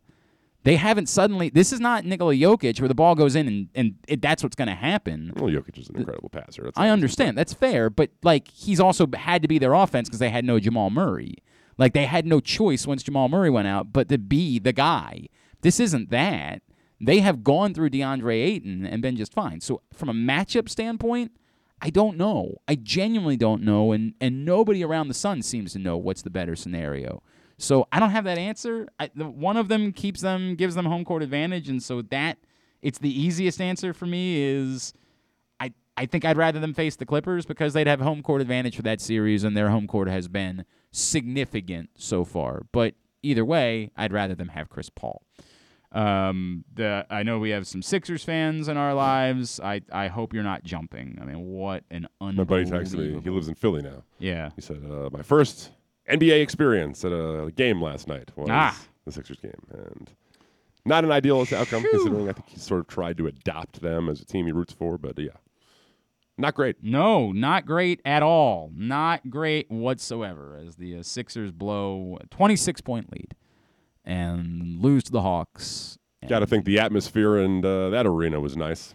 At least the reasonable people in Philadelphia. They never really seem to overreact to anything, so I'm sure that was just a pleasant evening out on the town as the Hawks go up 3-2 in that series. Tonight, the Bucks try to keep the series alive against the Nets. I have no idea who's playing and who isn't playing. Kevin Durant will, I imagine. Yeah, I'm guessing that Kevin Durant will probably play in that game. I assume that James Harden's playing again. I have no idea where Kyrie Irving is. But I think Irving is not. Is my I just haven't checked. Yeah. I got to be honest with you. I have not checked on that whatsoever. All right. Today's show also brought to you by... this one is brought to you by your local Toyota dealer, buyatoyota.com. Make the most out of every day in a Toyota RAV4 available in hybrid or gas-only models. A RAV4 can get you where you want to go in style. Check out buyatoyota.com for deals on new RAV4s from your local Toyota dealer today. From Steve. Steve says... Glenn, I feel like the to share thing belongs on the list of indignities. I don't have that same feeling. I don't think I agree with that. It's not like you can pinpoint anything that they did that was embarrassing. I mean, you want to say they didn't make an offer, sure, but I'm more embarrassed by the Machado thing than the Teixeira thing. Yeah, I mean, I would be more embarrassed by them doing nothing after 2014 as a whole, right? Like after 2014, the front office decisions, I think, but it's that's too difficult for me to pinpoint as one particular thing, as much as like a snowball effect. That one decision begat another decision, begat another decision, begat another decision. You know what I mean? Like it's difficult for me to point out any particular one as being the problem in all of that. And from Chris, Chris says, Glenn, as far as indignities are concerned, I feel like just saying the words Peter Angelos should be enough. I'm asking for you to do more than that, man. Chris, I'm just being honest. You should be able to put together a list that it's a little bit. I get what you're saying. I understand that, but I feel like we're capable of doing better than that. Continue to get me yours at Glenn Clark Rating. Again, I'm asking for lists, not just you to name one. By the way, Brian Powell confirms that no Kyrie Irving tonight, but James Harden again is playing. And yes, I have not mentioned that Rafael Nadal withdrew from Wimbledon. That's surprising, but not stunning. He wasn't going to win at Wimbledon, and so if you're Rafael Nadal, why put yourself through more grueling 5-set matches? He's always played well in New York. He's got a great history in New York. It's definitely one that he's got a shot at winning, especially if Novak plays more tournaments this summer. So it makes sense for him to eye New York instead of eyeing Wimbledon after a 2-week turnaround from a grueling couple of weeks. So that does make sense. He's also not going to play in the Olympics either, which sucks. I'm really getting nervous that other guys are going to bail in the Olympics, which would be a real bummer because it was kind of always a neat extra major that we got as tennis fans. When we come back in, we're going to remember the great Jim Phelan, who passed away this week, legendary Mount St. Mary's coach. Jamie and Christian, former Mount St. Mary's coach, now at George Washington, is going to check in with us. That's next. Glenn Clark Radio from the Chesapeake Employers Insurance Studio. Chesapeake Employers Insurance is your workers' compensation insurance specialist. Here it. Watch out! Oh my God! For the first time, the PGA Tour's FedEx Cup Playoffs is coming to Maryland. The top 70 players in the world converge on Caves Valley Golf Club for the 2021 BMW Championship, August 24th through 29th, 2021. Baltimore's iconic and challenging course provides the perfect test as the playoffs heat up. Tickets are now available. Don't miss your chance to watch the drama unfold. Visit BMWChampionship.com today. Glory Days Grill is celebrating their 25th anniversary this month, featuring their 12-ounce silver anniversary New York strip steak, the smoky thigh wings, a double bacon and cheddar burger, the strip steak sandwich, barbecue chicken bowl, and their silver anniversary turtle cheesecake. Toast to 25 more years with Glory Days Grill's silver anniversary IPA, brewed by Virginia-based brewery Devil's Backbone, and take home a commemorative glass. Celebrate by entering any of their 3 contests online. Win a trip to Devil's Backbone Brewing Company, free wings, or lots of other great prizes. Enter online at glorydaysgrill.com/25th anniversary. The 25th anniversary menu is available through June 20th. Come in for great food, good sports, and family fun. C3 American Exteriors is the area's best and most trusted roof and siding specialists. C3 is also an insurance adjuster's worst nightmare and a homeowner's dream come true. With all of the bad weather, chances are you have some roof and siding damage. Call C3 American Exteriors now to get your roof and siding repairs for the cost of your deductible. Don't let the insurance industry get one over on you. C3 guarantees a 48-hour rapid response. Call 401-9797 or go to c3america.com for a free analysis.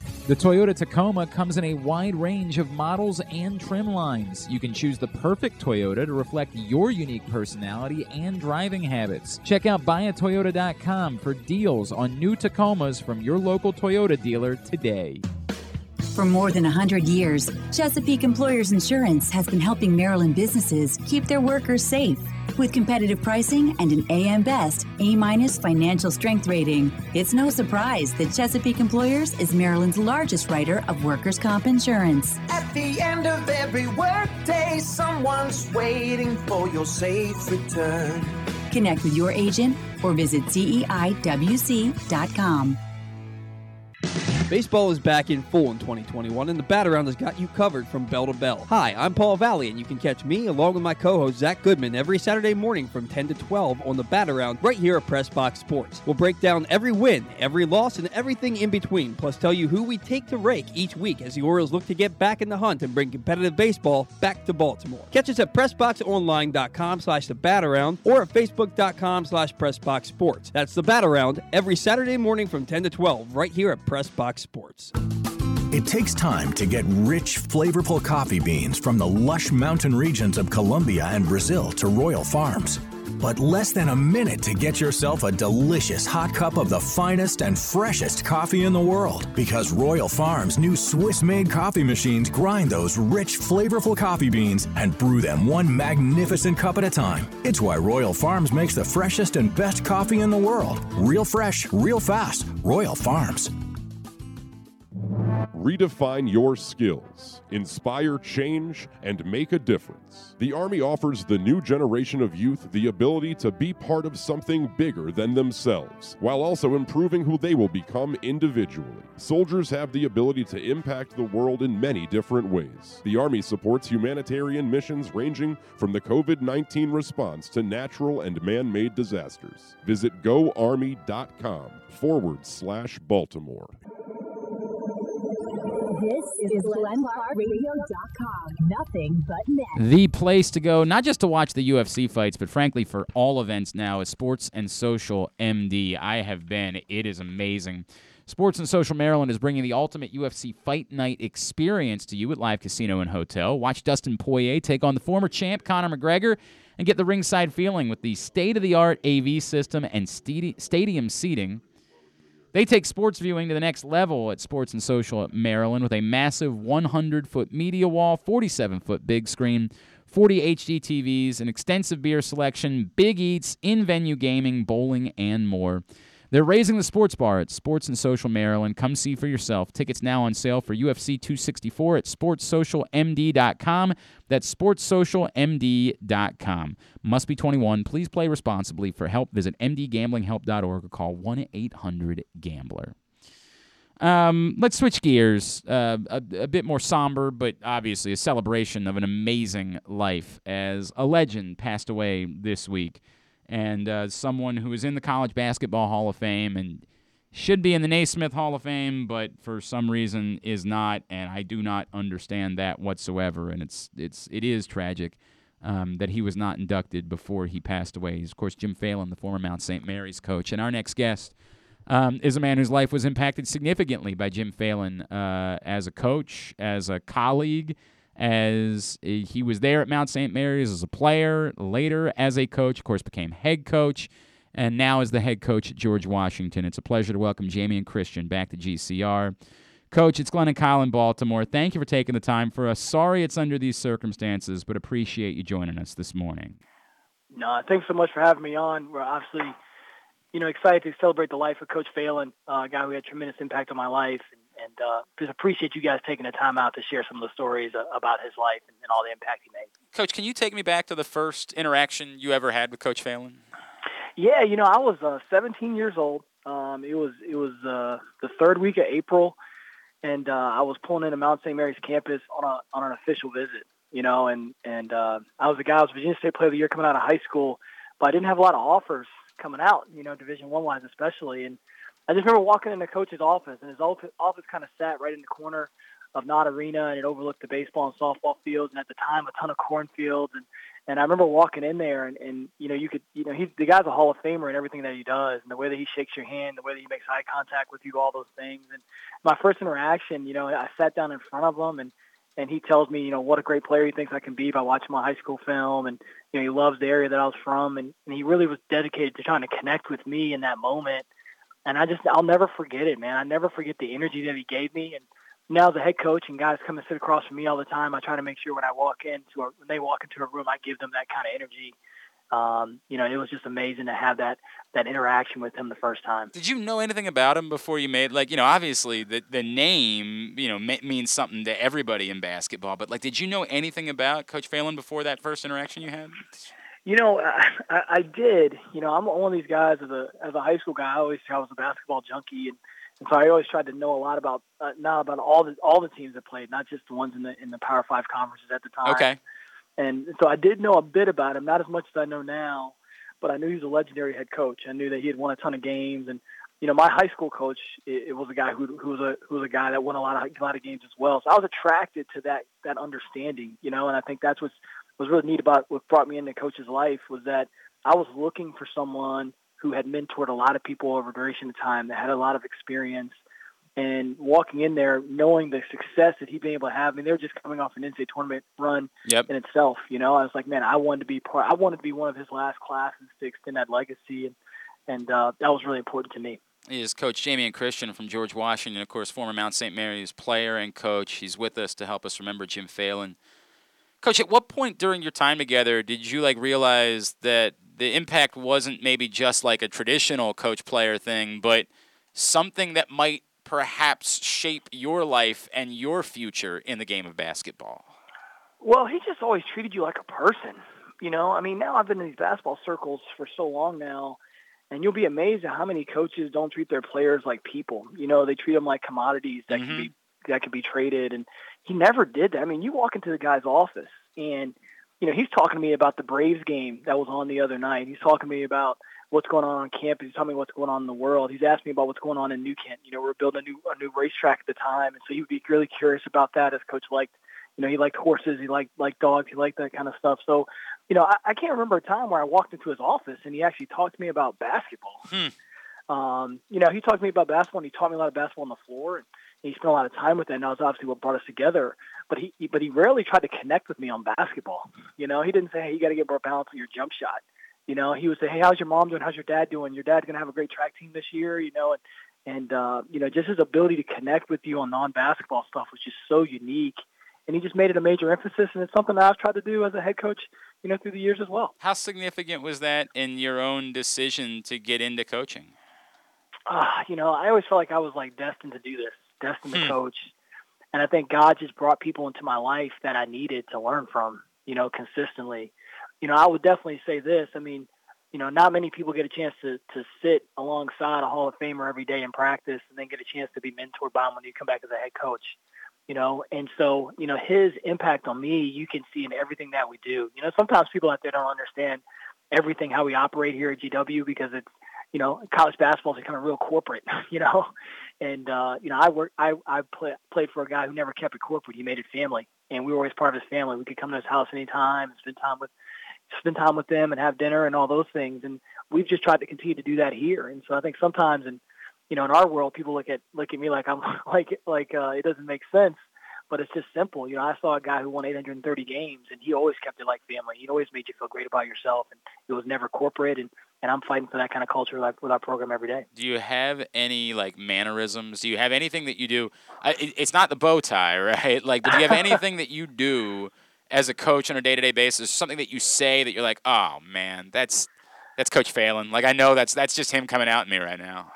You know, it's funny. I mean, the last few days I've been noticing more and more. You know, some of it is how we play.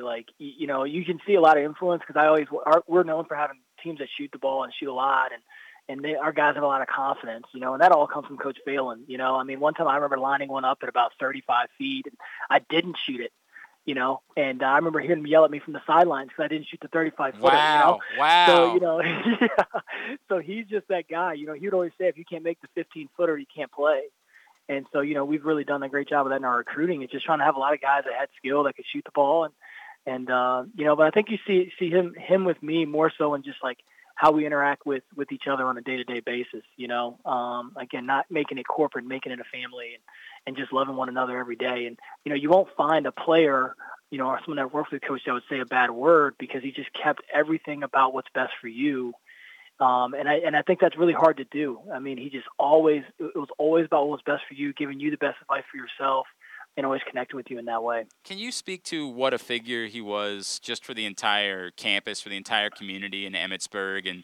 And to your point, even as you came back as head coach, you know, beyond your own playing career, how much he meant to that entire area, not just Mount St. Mary's itself, but to the Emmitsburg community? Yeah, well, I'll give you a couple things. Number one, we win championships at the Mount.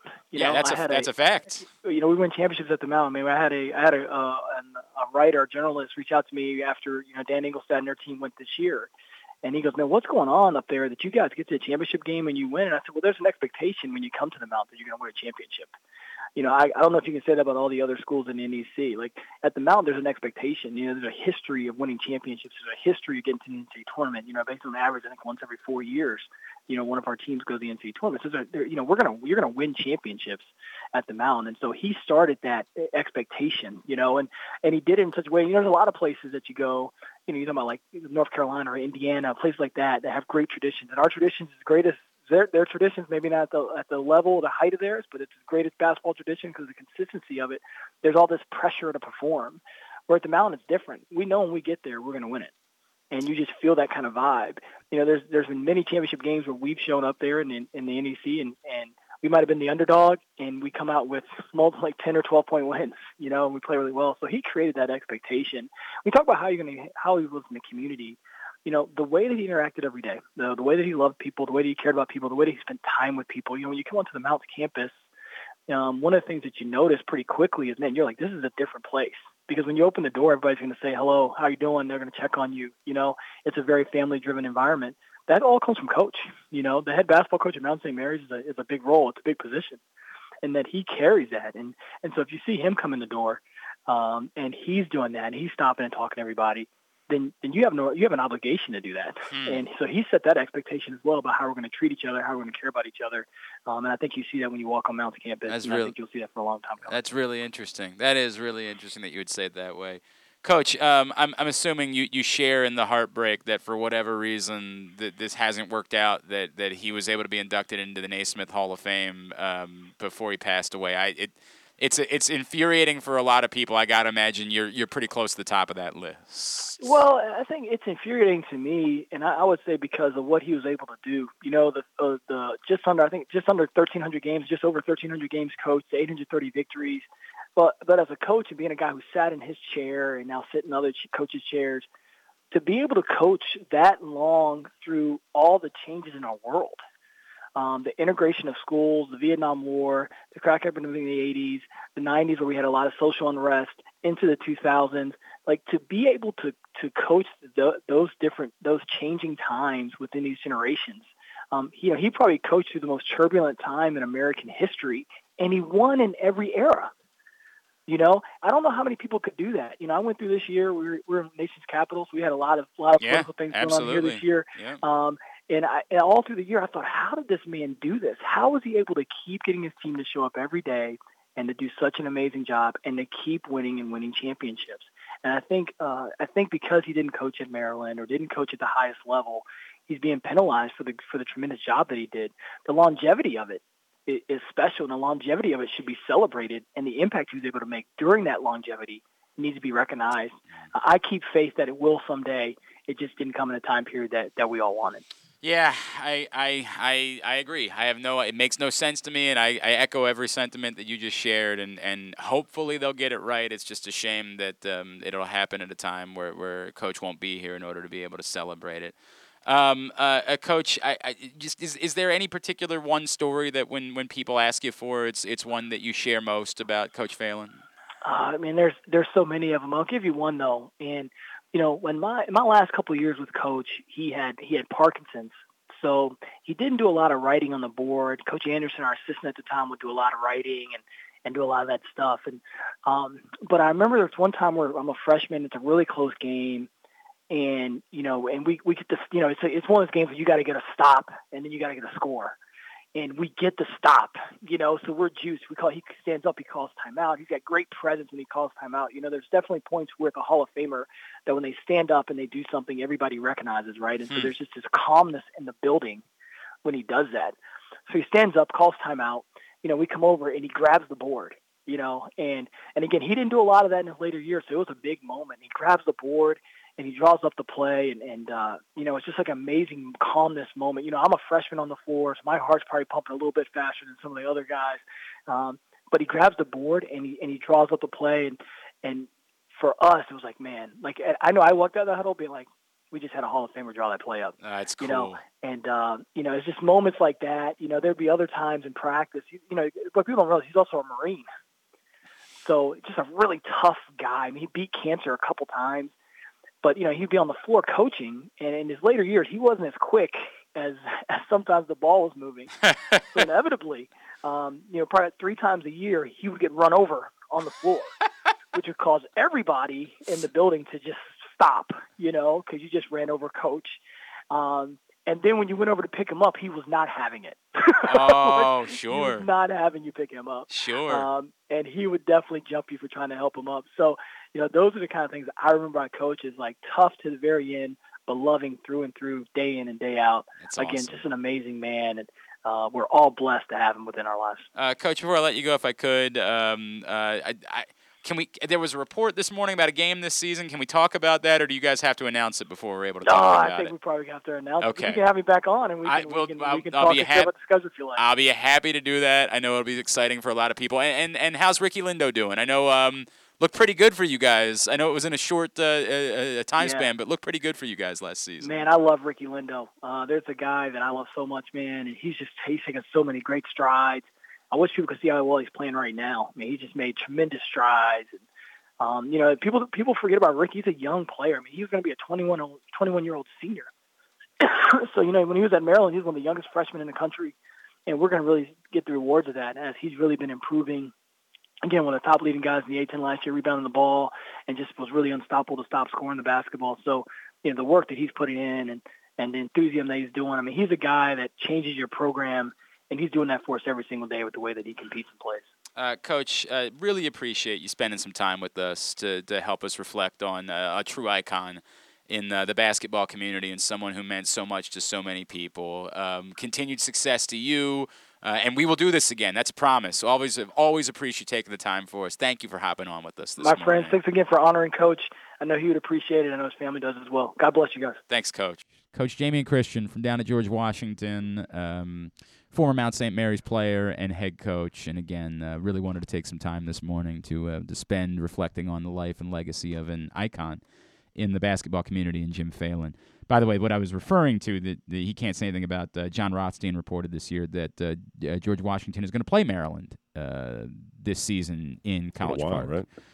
They used to play all the time in the old BB&T event or whatever it was. I think it was called some other things over the years that John Feinstein always put together at the arena in D.C. They last played when George Washington was pretty good, right? I don't remember how good they were. I mean, the Watanabe teams were okay. But they played for a while. They played regularly because they would play in that event. Like that event, they would play regularly against each other over the years. I'm trying to pull up what year it was that ended. I'm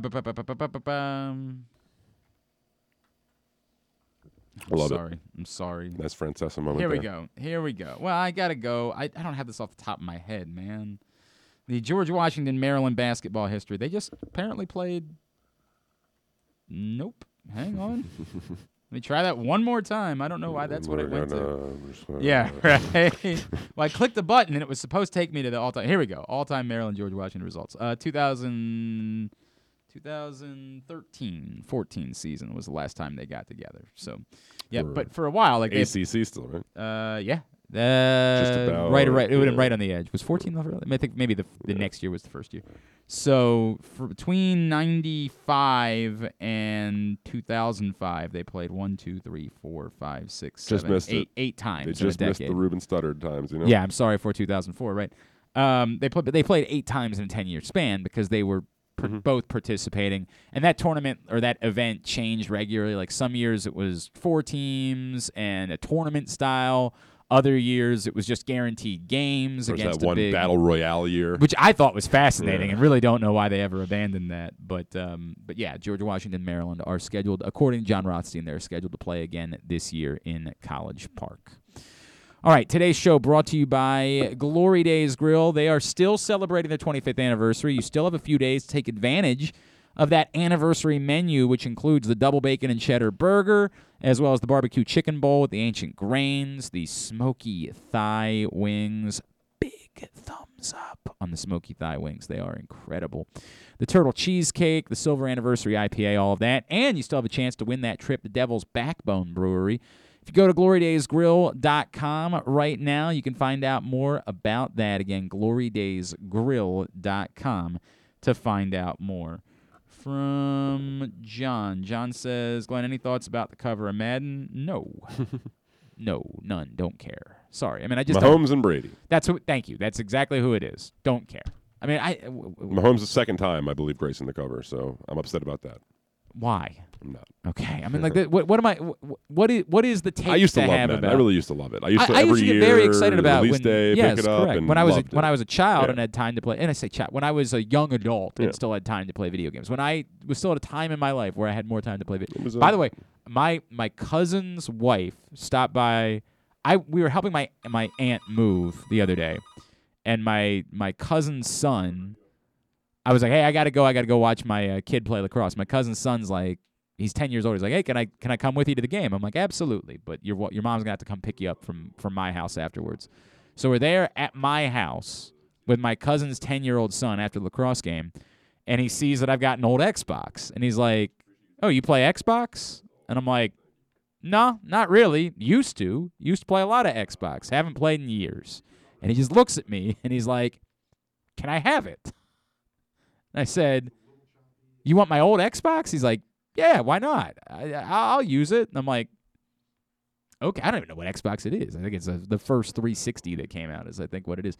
So I look at him like, I'm not using it. I couldn't tell you. I used to play FIFA a lot with some buddies, but that's over 10 years ago at this point. I said, yeah, by all means, go ahead and take it. So I just gave away the Xbox to my cousin's kid, and that's just made me realize how long it's been since I played video games. So the Madden thing, yeah, it's Brady and Mahomes on the cover. May this be the year the curse comes back. May this be the year that it impacts both of those guys negatively, because that would be great news for Ravens fans if that were I'm not really wishing harm. I want to make that very clear. I'm not actually wishing harm upon other human beings, but it would be to the benefit of the Baltimore Ravens if somehow those guys were impacted. May they both play terribly, I guess, is the way that should be the Madden curse this year. Time for us to make our weekly trip down to Bowie to chat with a member of the Bay Sox. And we've had a few conversations with our next guest over the years, but never when he was hitting the ball quite as well as he is right now. He is Orioles infield prospect, former Oregon State Beaver, Caden Grenier, and he's back with us here on GCR. Caden, it's Glenn and Kyle. It's always great to chat with you, man. Thank you so much for taking a couple of minutes for us this morning. Yeah, absolutely. I always enjoy it. Dude, how sick were you of being described as a guy whose defense will play, but we're not sure of the bat, and how hell-bent were you on changing that this season? Obviously just hearing that all the time, it is what it is. I can't control what people say, and all I can do is just try to go out and continue to improve every day and try to basically prove that what they're saying is wrong, and so yeah, I've been spending a whole load of time trying to fix that and make it a different narrative. So the start to the season, right? The first couple weeks, not so great. What clicked? What happened? What is there any way to define this tear that you've been on offensively? Honestly, I got some really good coaches around me that have been helping a lot, and just over those weeks, just having conversations every day with them and hashing stuff out. It got to one day where, I was having one conversation with our manager Buck, and it just relaxed me so much. It allowed me to just have confidence that I can go out and just play my game, and it just allowed me to relax, man. And once I was able to relax, I started to see things a little bit more clearly of what I needed to do to get out of that funk, and it's helped so much. Dude, I know everybody is a believer. Like, you have to believe that you're good at something, right? Or you're not going to be able to do it, right? It's just the way that it works. But did you ever go through doubt? Like, did you ever have moments where you're like, man, it just might not be the type of player that I might not be a really good offensive player, and that's okay. Did you ever go through any of those during this build to this? Well, I mean, absolutely. I'm not going to lie and say that I'm the most happy-go-lucky guy that's always like, oh, I'm going to get out of this. I'm so, I'm the best. Like, that's just not how I am. And there's been several times where I'll just sit there one night and, go 0 for 4 with 3 punchies or something and just be like, you know what, man, like, maybe I am just a defender. Maybe I'll hit 200 in the big leagues one day and hopefully my defense is good enough to keep me there, and it's really tough to get that thought out of your mind once it's in there.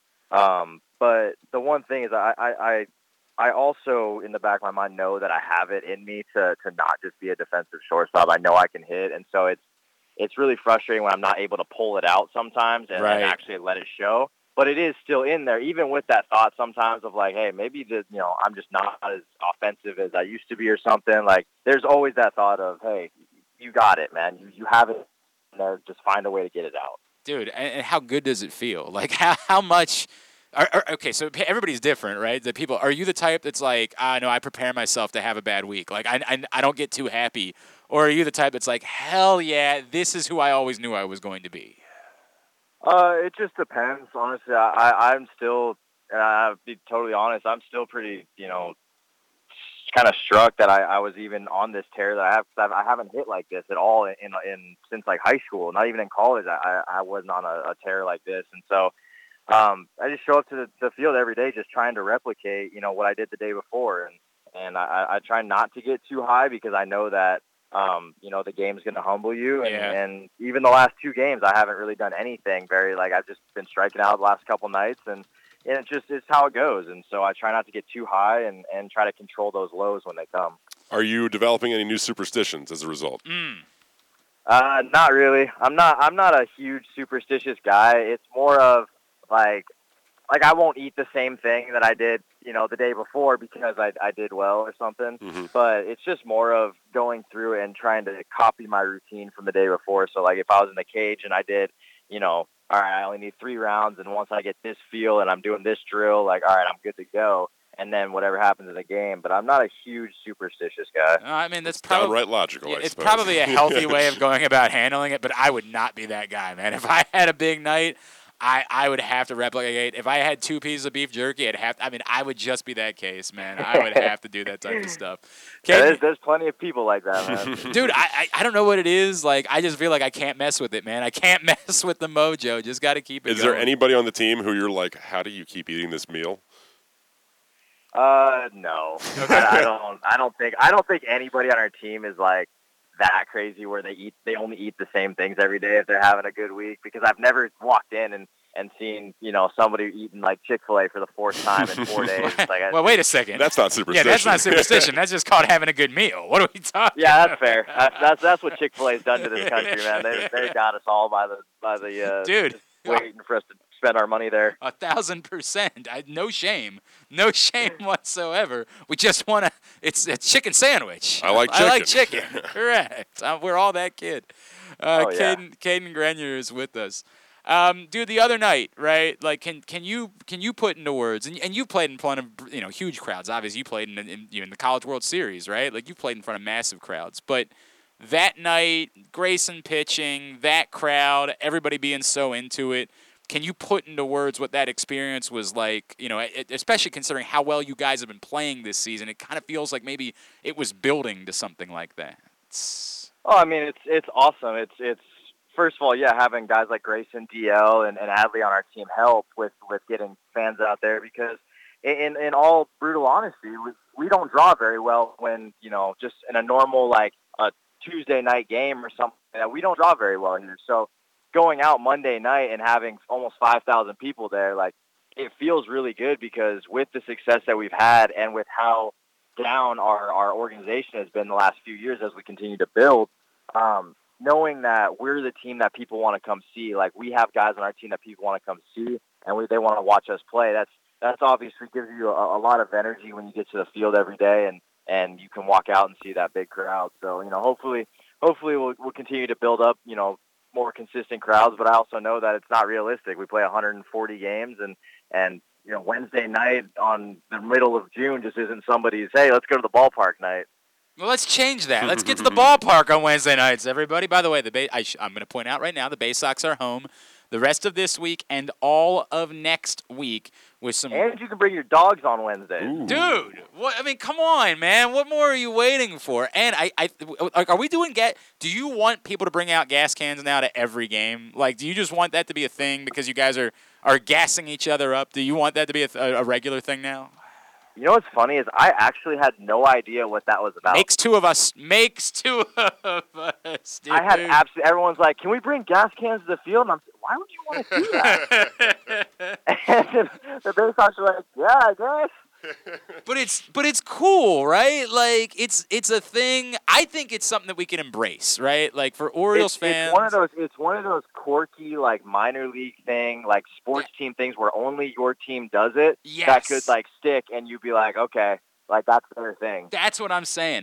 It means I had never heard. By the way, this is how old I am, Caden. I had never heard the term "gas 'em up" before. I genuinely thought it was about the fact that Grayson throws the ball really hard. Like it's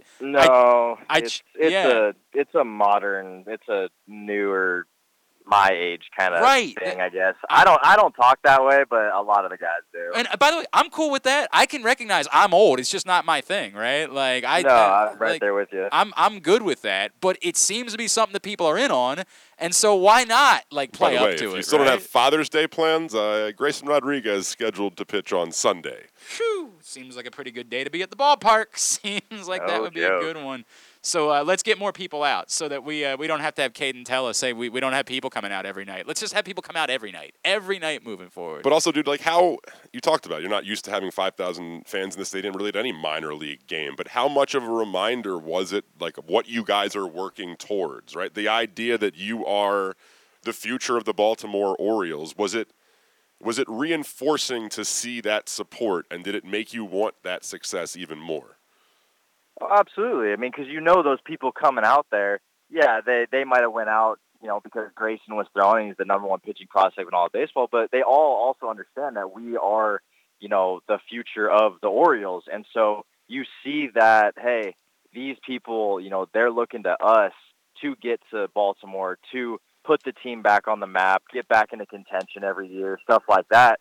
And so you look at that and you go, you know what, man, like, yeah, let's go. Like, These are our fans. These are going to be the people that follow us all the way to Baltimore, and then they're going to be coming to the games in Camden every night. Like, so, yeah, absolutely. Dude, we're ready for it. We're ready for you guys to be there and for this to be a special thing, man. Caden, somebody was at the game the other night, and I've never noticed it, and I've seen Adley play a few times, but you know him quite well, clearly, going back to your history together. They were talking to me about how after, innings, Adley would go right up to Grayson and talk to him about what happened. I've been told that he will literally go grab everybody's bats during the course of games. And you would think that this is a guy, this is the $1 million baby, right? Like this is the guy that doesn't need to do any of these things.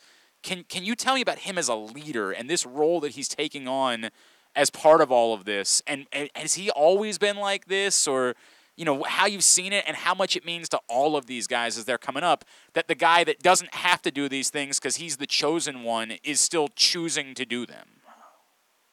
Well, that's him doing those things are what got him here. You know what I mean? That's the kind of guy he is. And even at Oregon State, and even now, if you pay attention close enough, he meets the pitcher before the pitcher even gets off the field every inning. Like, basically to say, hey, good job. And I think for pitchers, that just gives them a sense of like, hey, this guy, he's with me. We're in this together here.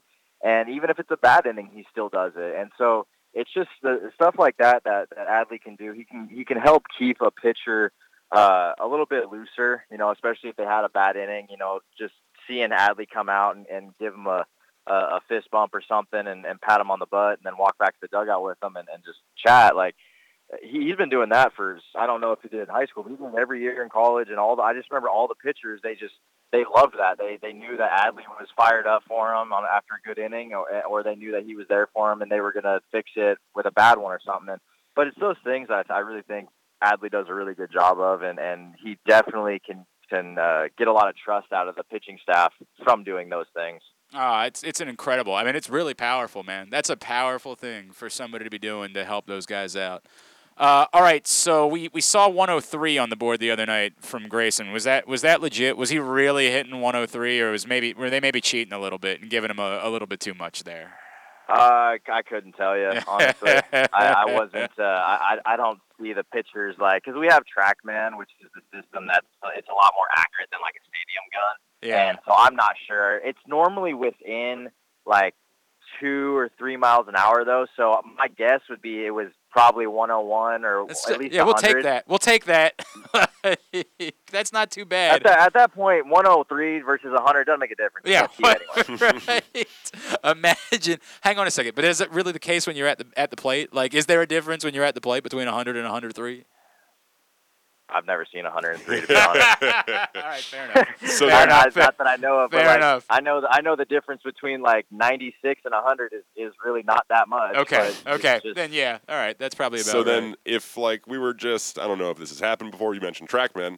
Have there ever been situations where the starters have just kind of, cut loose and thrown max effort? And if Grayson Rodriguez were to throw max effort, are we talking like, 105 miles per hour potentially, or is there only so much further you can go? No, there's scientifically you can only throw so hard, and I think Grayson's about hit that peak. If he goes any harder, his arms might fall off. But I don't know. We haven't seen that yet in this world. So, hey, how nice is it that your favorite team plays on the West Coast? So after your games are over, you can sit down and watch hockey. It's so clutch. Right? It's my favorite thing there this time of year. So, dude, I don't know if you and I have ever talked about this. I worked in Phoenix. I'm from here, born here, but I moved out to Phoenix for a couple years. And since we never had basketball or hockey teams in Baltimore, I became a massive Suns and Coyotes fan, right? So, yeah. Dude, the Suns right now, it's been nice as hell for me. I can put the kids to bed. I'm not stressing over it. I'm good. I'm going to sit down. My wife will be asleep, so she doesn't have to watch me be a maniac. These 10 o'clock games are wonderful. I mean, dude, they're the best thing in the world that you can just sit down and, watch your favorite team play. Yeah, no, it's super nice. Last night, got done with the game and made it to a little bar over by the hotel by, I think it was 10 o'clock. And so we got there during intermission. I got to watch the whole second and third periods of the Knights game. But, what does suck is, when you get to, playoff time and they're playing teams, especially when you get later and they're playing teams on the East Coast. Yeah, because tomorrow, they got Montreal. That's right. We got in Montreal. Yeah. And it's an 8 o'clock game, and we play at 7, so I'll probably miss. I'll miss 98% of the game tomorrow. Okay, all right. Now this is the real testament. Are you the type that at some point during the game tomorrow night, your game, you're gonna want to check somehow? Are you the type that maybe somebody who's in the clubhouse hey man, if you don't mind yelling me a score or something like that, are you that into it? No, I would never have my trainer open the score in the dugout just so I could check it every couple of minutes. I would never do such a thing. No, definitely not something that you would ever do. And if he's listening, don't forget the game is tomorrow night. Oh, he won't. That's so great, dude. That is so great, man. I love that. All right, Caden Grenier. Again, get out and see the Bay Sox, man. Support them. And Get boy, your gas can, right? My God, bring your gas can out. What an atmosphere it is. They're the best team in baseball. They're so much fun to watch. We can't wait to have them here. Caden, remind everybody, Twitter, Instagram, anywhere like that. Where are people giving you a follow? Instagram is probably easiest. It's just at KDYN2. Pretty easy to find me. I'm verified. It's, it's just a good time. I don't post too much, but I'm on there all the time. People DM me all the time. By the way, why were you not able to just get – there couldn't be another Caden Grenier that you had to fight for that handle, right? Why couldn't you just get – it was just the handle that you wanted? So, I don't know. It's been my handle on, PlayStation and stuff for years. So, when I, made my first accounts back when I was old enough to do it for whatever reason, I was like, you know what? I want to do it like this. Stick with it, yeah. And it's just stuck. And then Twitter gave me the perfect one when when I made my Twitter and it suggested, I put in KDYN2. And it was like, well, what about KDYN2 and then CADYN, my actual name? And I was like, that's genius. It makes it seem, though, both in the same username. It made me think that, you changed the spelling of your name from at one Kane point. with a K to Kane with a C. Sure, yeah. Right. I did think that might have been the story, too, man. I think that might No. Hey, man, congratulations, bro. Happy to see you killing it of late. I mean, you've always been killing it in the field, but happy to see you killing it at the plate, man. Can't wait to see what's next. It's a lot of fun watching you guys, dude. Thank you for doing this, as always. Yeah, anytime, guys. Caden Grenier, great dude. Appreciate him taking the time for us. And, yeah, I mean, he's hitting over 300. It's been awesome to see him come alive at the plate, and hopefully that continues forever because there's never been a debate Find about himself in the middle of Major League infield if that's the case. There has never been a debate about Caden Grenier as a defensive player at the major leagues. Everyone has said from moment one, this guy can play the position, no problem. Right now, he could be 100%. You could put really good put him out defensive there shortstop at the and Major League level. 100%. He would be able to get the job done. The question has always been, will he be able to hit enough to warrant getting playing time?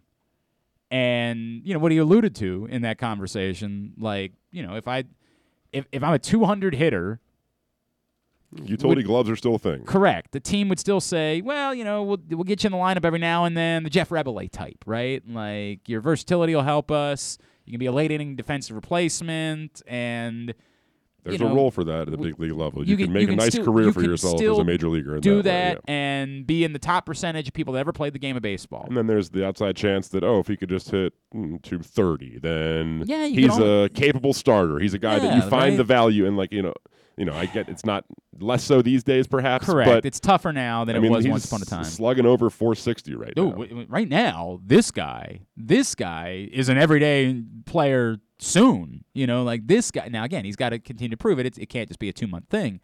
But this guy is an everyday major league player, no question, and it's a high level everyday major league player if it can continue to translate this way. We kind of have gone from a place where we were like it's barren in middle infield to the point where you've got more guys playing well than you got spots.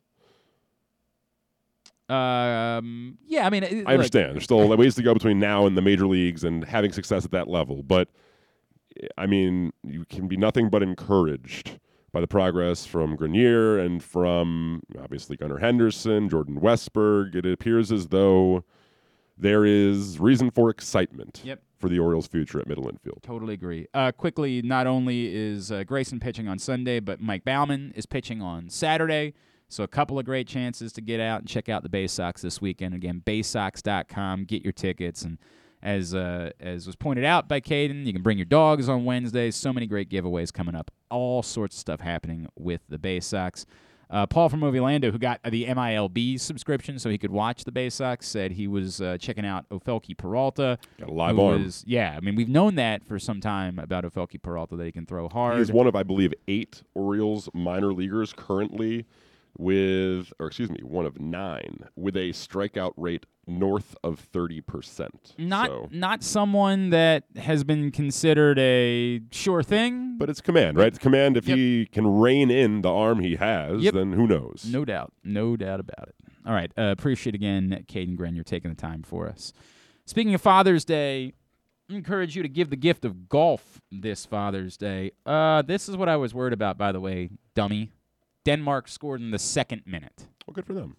No, not good for them. Did you bet on Belgium? Yeah. I put money down on Belgium. No, not good for me at all. Terrible for me. But this is the thing that I was worried about. Power was sports. Them being all, yeah, exactly right. Being them all I tried to tell you. No, you didn't, you a-hole. You did the exact opposite. God, this is why. Should be a fun game, though. Maybe. For me. Yeah, for you. It doesn't matter to you whatsoever. I didn't put much on it. I think I only put like $25 on it. God, second minute. The second minute. Denmark scores. An emotional lift after everything they've been through with Christian Eriksen. And I said, I'm a little bit confused about that. I know Belgium's better, but I don't know what to make of the emotional side of things. Should have listened to myself. I'm so mad. Still a lot of time. Still mad at myself. God. Hey, don't be mad at yourself because you forgot that Father's Day was Sunday and Dad needed a gift.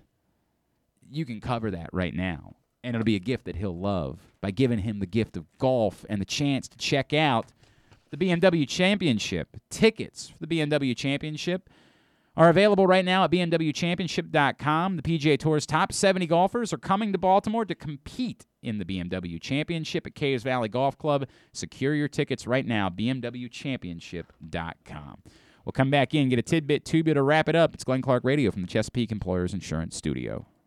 The latest edition of Press Box is available now. On the cover, Thomas Kenzora profiles University of Maryland quarterback Taulia Tagovailoa and his chance to deliver the Terps to Big Ten prominence this year. Also inside, Bo Smolka breaks down the Ravens' offensive line, a look at Coppin State's Olympic connection, and much more. Press Box is available for free at over 500 area locations, including 60 Royal Farm stores. And you can always find the entire edition, as well as the best daily coverage of the Orioles, Ravens, and Terps at PressBoxOnline.com. This is how you get a premium cup of coffee. Better and faster than the drip, drip, drip method. And way better than a large urn of lukewarm coffee made who knows when. At Royal Farms, our new Swiss-made coffee machines grind fresh, premium beans on the spot and then brew them 1 cup at a time for the freshest, most flavorful cup of premium coffee you can buy. This is Royal Farms coffee. It's better because it's the freshest coffee in the world. Real fresh, real fast. Royal Farms. C3 American Exteriors is the area's best and most trusted roof and siding specialists. C3 is also an insurance adjuster's worst nightmare and a homeowner's dream come true. With all of the bad weather, chances are you have some roof and siding damage. Call C3 American Exteriors now to get your roof and siding repairs for the cost of your deductible. Don't let the insurance industry get one over on you. C3 guarantees a 48-hour rapid response. Call 401-9797 or go to c3america.com for a free analysis. Glory Days Grill is celebrating their 25th anniversary this month, featuring their 12-ounce silver anniversary New York strip steak, the smoky thigh wings, a double bacon and cheddar burger, the strip steak sandwich, barbecue chicken bowl, and their silver anniversary turtle cheesecake. Toast to 25 more years with Glory Days Grill's silver anniversary IPA, brewed by Virginia-based brewery Devil's Backbone, and take home a commemorative glass. Celebrate by entering any of their 3 contests online. Win a trip to Devil's Backbone Brewing Company, free wings, or lots of other great prizes. Enter online at glorydaysgrill.com/25th anniversary. The 25th anniversary menu is available through June 20th. Come in for great food, good sports, and family fun. Sports and Social Maryland is bringing the ultimate UFC Fight Night experience to you at Live Casino and Hotel. Watch Dustin Poirier take on the former champion Conor McGregor and get the ringside feeling with our state-of-the-art AV system and stadium seating. They take sports viewing to the next level with a massive 100-foot media wall, 47-foot big screen, 40 HD TVs, extensive beer selection, big eats, in-venue gaming, bowling, and more. They're raising the sports bar at Sports and Social Maryland. Come see for yourself. Tickets now on sale for UFC 264 at SportsSocialMD.com. That's SportsSocialMD.com. Must be 21. Please play responsibly. For help, visit mdgamblinghelp.org or call 1-800-GAMBLER. Hi, it's Glenn Clark for Window Nation. When it comes to cost and quality, Window Nation has you covered, saving you thousands more on your windows compared to national brands while providing the same, if not better, quality. Want detail? Window Nation measures each window 3 times to ensure proper fit, and after they install your new windows, they leave your home cleaner than it was before. Get 50% off every style window, plus put no money down, make no payments, and pay no interest for 24 months. 866-90-NATION or visit windownation.com. Tell them Glenn Clark sent you. Window Nation, the perfect fit. Tweet us at Glenn Clark Radio. 21st Century Talk Radio at glennclarkradio.com. glennclarkradio.com. Did the original conversation, did that happen on the air or off the air? The original soccer conversation we had. It was before the show. Yeah.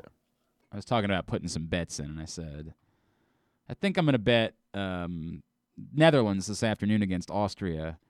It was like, I know that Belgium's a better bet, but I think I might stay away from that because of Denmark and the emotional side of things.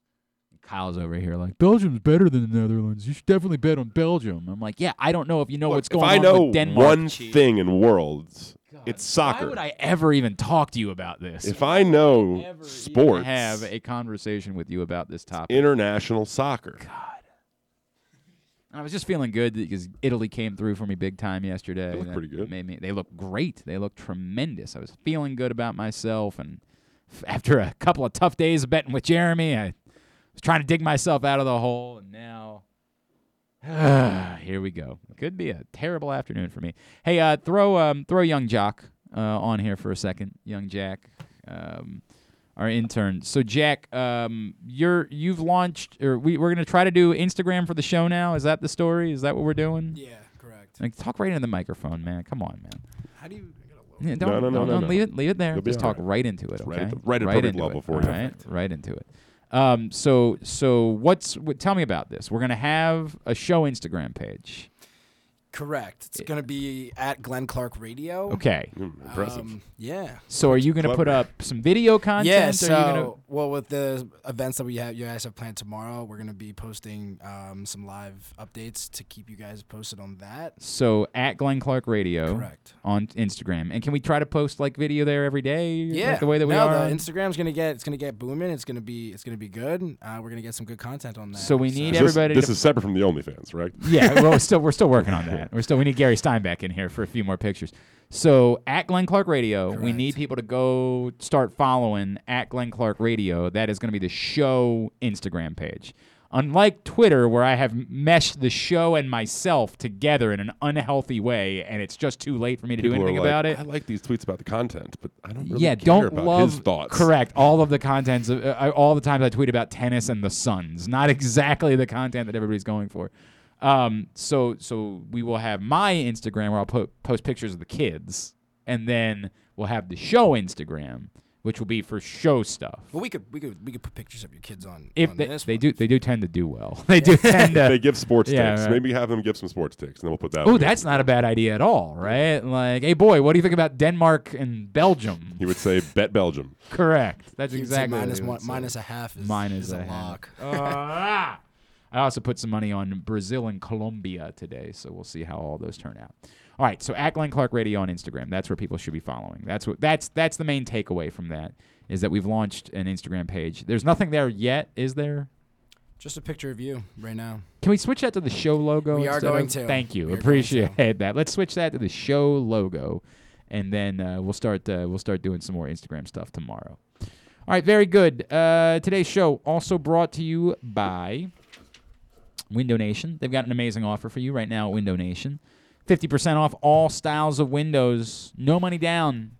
No interest. No payments. No nothing for 2 full years. No catch. There's nothing in the fine print.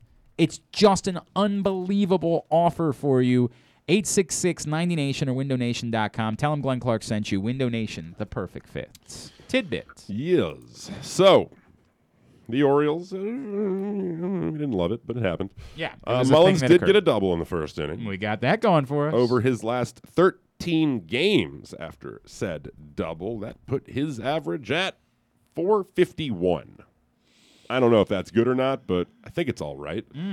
So it also put him atop the AL leaderboard in hits again with 81. So kudos to Cedric Mullins. He continues to just be a revelation this year for the Baltimore Orioles at a time when there aren't as many as maybe we hoped, but still, he's been opening eyes. Now, they will have to go face off against the Blue Jays, who I don't know if people really realize, but they're really kind of doing what the Orioles are trying to do. By the way, you know, it's funny. We were talking about yesterday about that would you rather scenario with Adley Rutschman and like how a pedestrian year could be bad.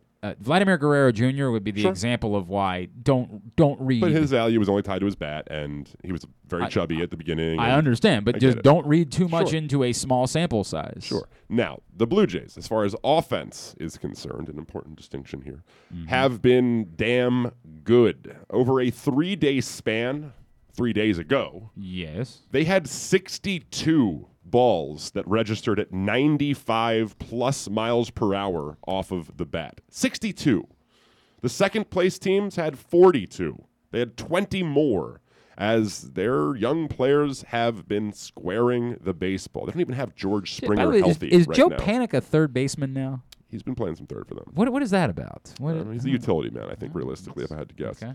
The Blue Jays are, well, good. I don't know if you saw at the hitting. thing last night. Ross Stripling. Yeah, he did show up as third baseman. Not something you're supposed to be doing. No. The pitching for the Blue Jays has left something to be desired, though they do have some talented young arms. Alek Manoah is going to be pretty good, I have to say. But their bullpen since May 20th, less talented. They rank 13th in baseball in batting average against, so you think that's not that bad. 13th? What are there? 30 teams. That's pretty good. Well, they rank 26th in ERA. They rank 29th in blown saves and 30th by a extremely wide margin in walks per 9 and wins above replacement. Why don't you just marry them? Like, what the hell, man? You're just going in about how great they are. Are you not listening? I am. You're not. I don't know. I'm What we're talking about how bad their I bullpen's been. understand that. So, okay. They can hit, though. They have the most home runs in baseball. The only team with more than 100 at this point in the season is the Blue Jays with 103. Okay. There are 2 teams, however, with 99. Which ones? It's probably not the Yankees. They haven't scored many runs this year. It's not. I'll give you a hint. Also not the Orioles. No. Now, wait a second. Yeah. Now, wait or a the second. Diamondbacks. No? No. Okay, if you're just going to But take... I'm not eliminating the Pirates. Thank you. It's very much a possibility. I feel like... I'm going to say the Angels. You'd be wrong. It feels like Shohei Ohtani has about 99. Mike Trout playing would have helped, probably. It would have helped, I agree. But I don't. Have you seen They're Shohei a Ohtani? 3-man team. Actually, no, Walsh has been really good, too. That Jared Walsh guy. Oh, yeah, I do know who that is. The Reds. Negative. And a long really drive to left. but I'm really just basing off the guys that I know have hit home runs. The Winkler, I believe, has hit a few. Yes. The Padres. Nope. Remember, they See, were OPSing like I know, 680 but did you see the one Tatis hit the other day? I mean, he alone has like 21. I think he hit now. one yesterday that was like 470 incredible. feet, something like that. He's incredible. The Red Sox. No. The Cubs. Nope. The Twins. 99 for the Twins, despite being underwhelming thus far this season. The Braves. No. The Athletics. Nope. It's tough to hit home runs. Although Ohtani hit one the other day out there. The Dodgers. No. How about the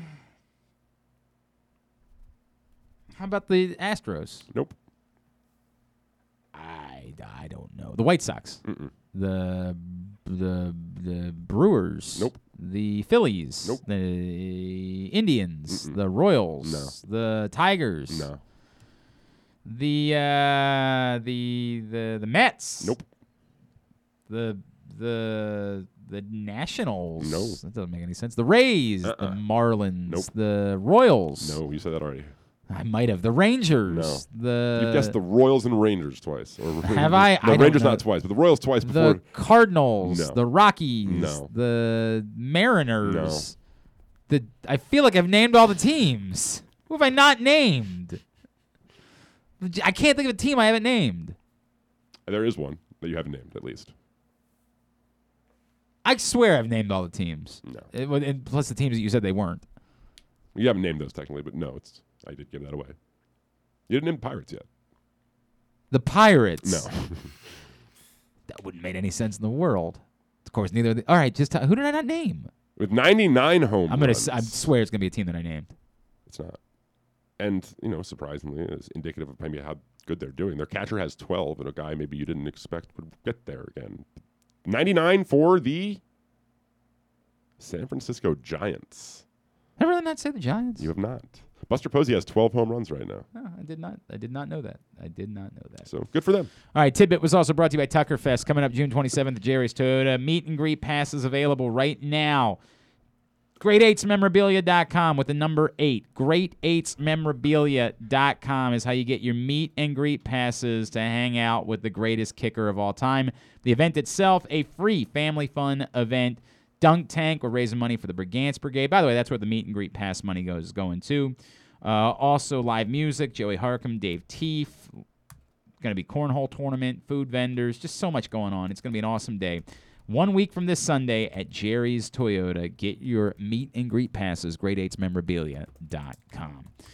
Tubular is brought to you today by C3 American Exteriors. Don't let the insurance industry get one over on you. Call C3 to get roof and siding repairs for just the cost of your home insurance deductible 410-401-9797 or c3america.com for a free analysis.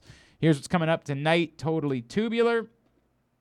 Well, the Orioles are this afternoon, actually, so you don't have to wait till tonight to find out if the Orioles are going to snap the funk, as Jorge Lopez is on the mound against Eli Morgan, 1 o'clock on Masson. It's also on MLB Network and the rest of the country, because why wouldn't more people want to see that? Locally, MLB Network will have Diamondbacks Giants, and then that's late this afternoon, and then Yankees Blue Jays for everybody tonight at 7. YouTube Tigers Angels at 9:30.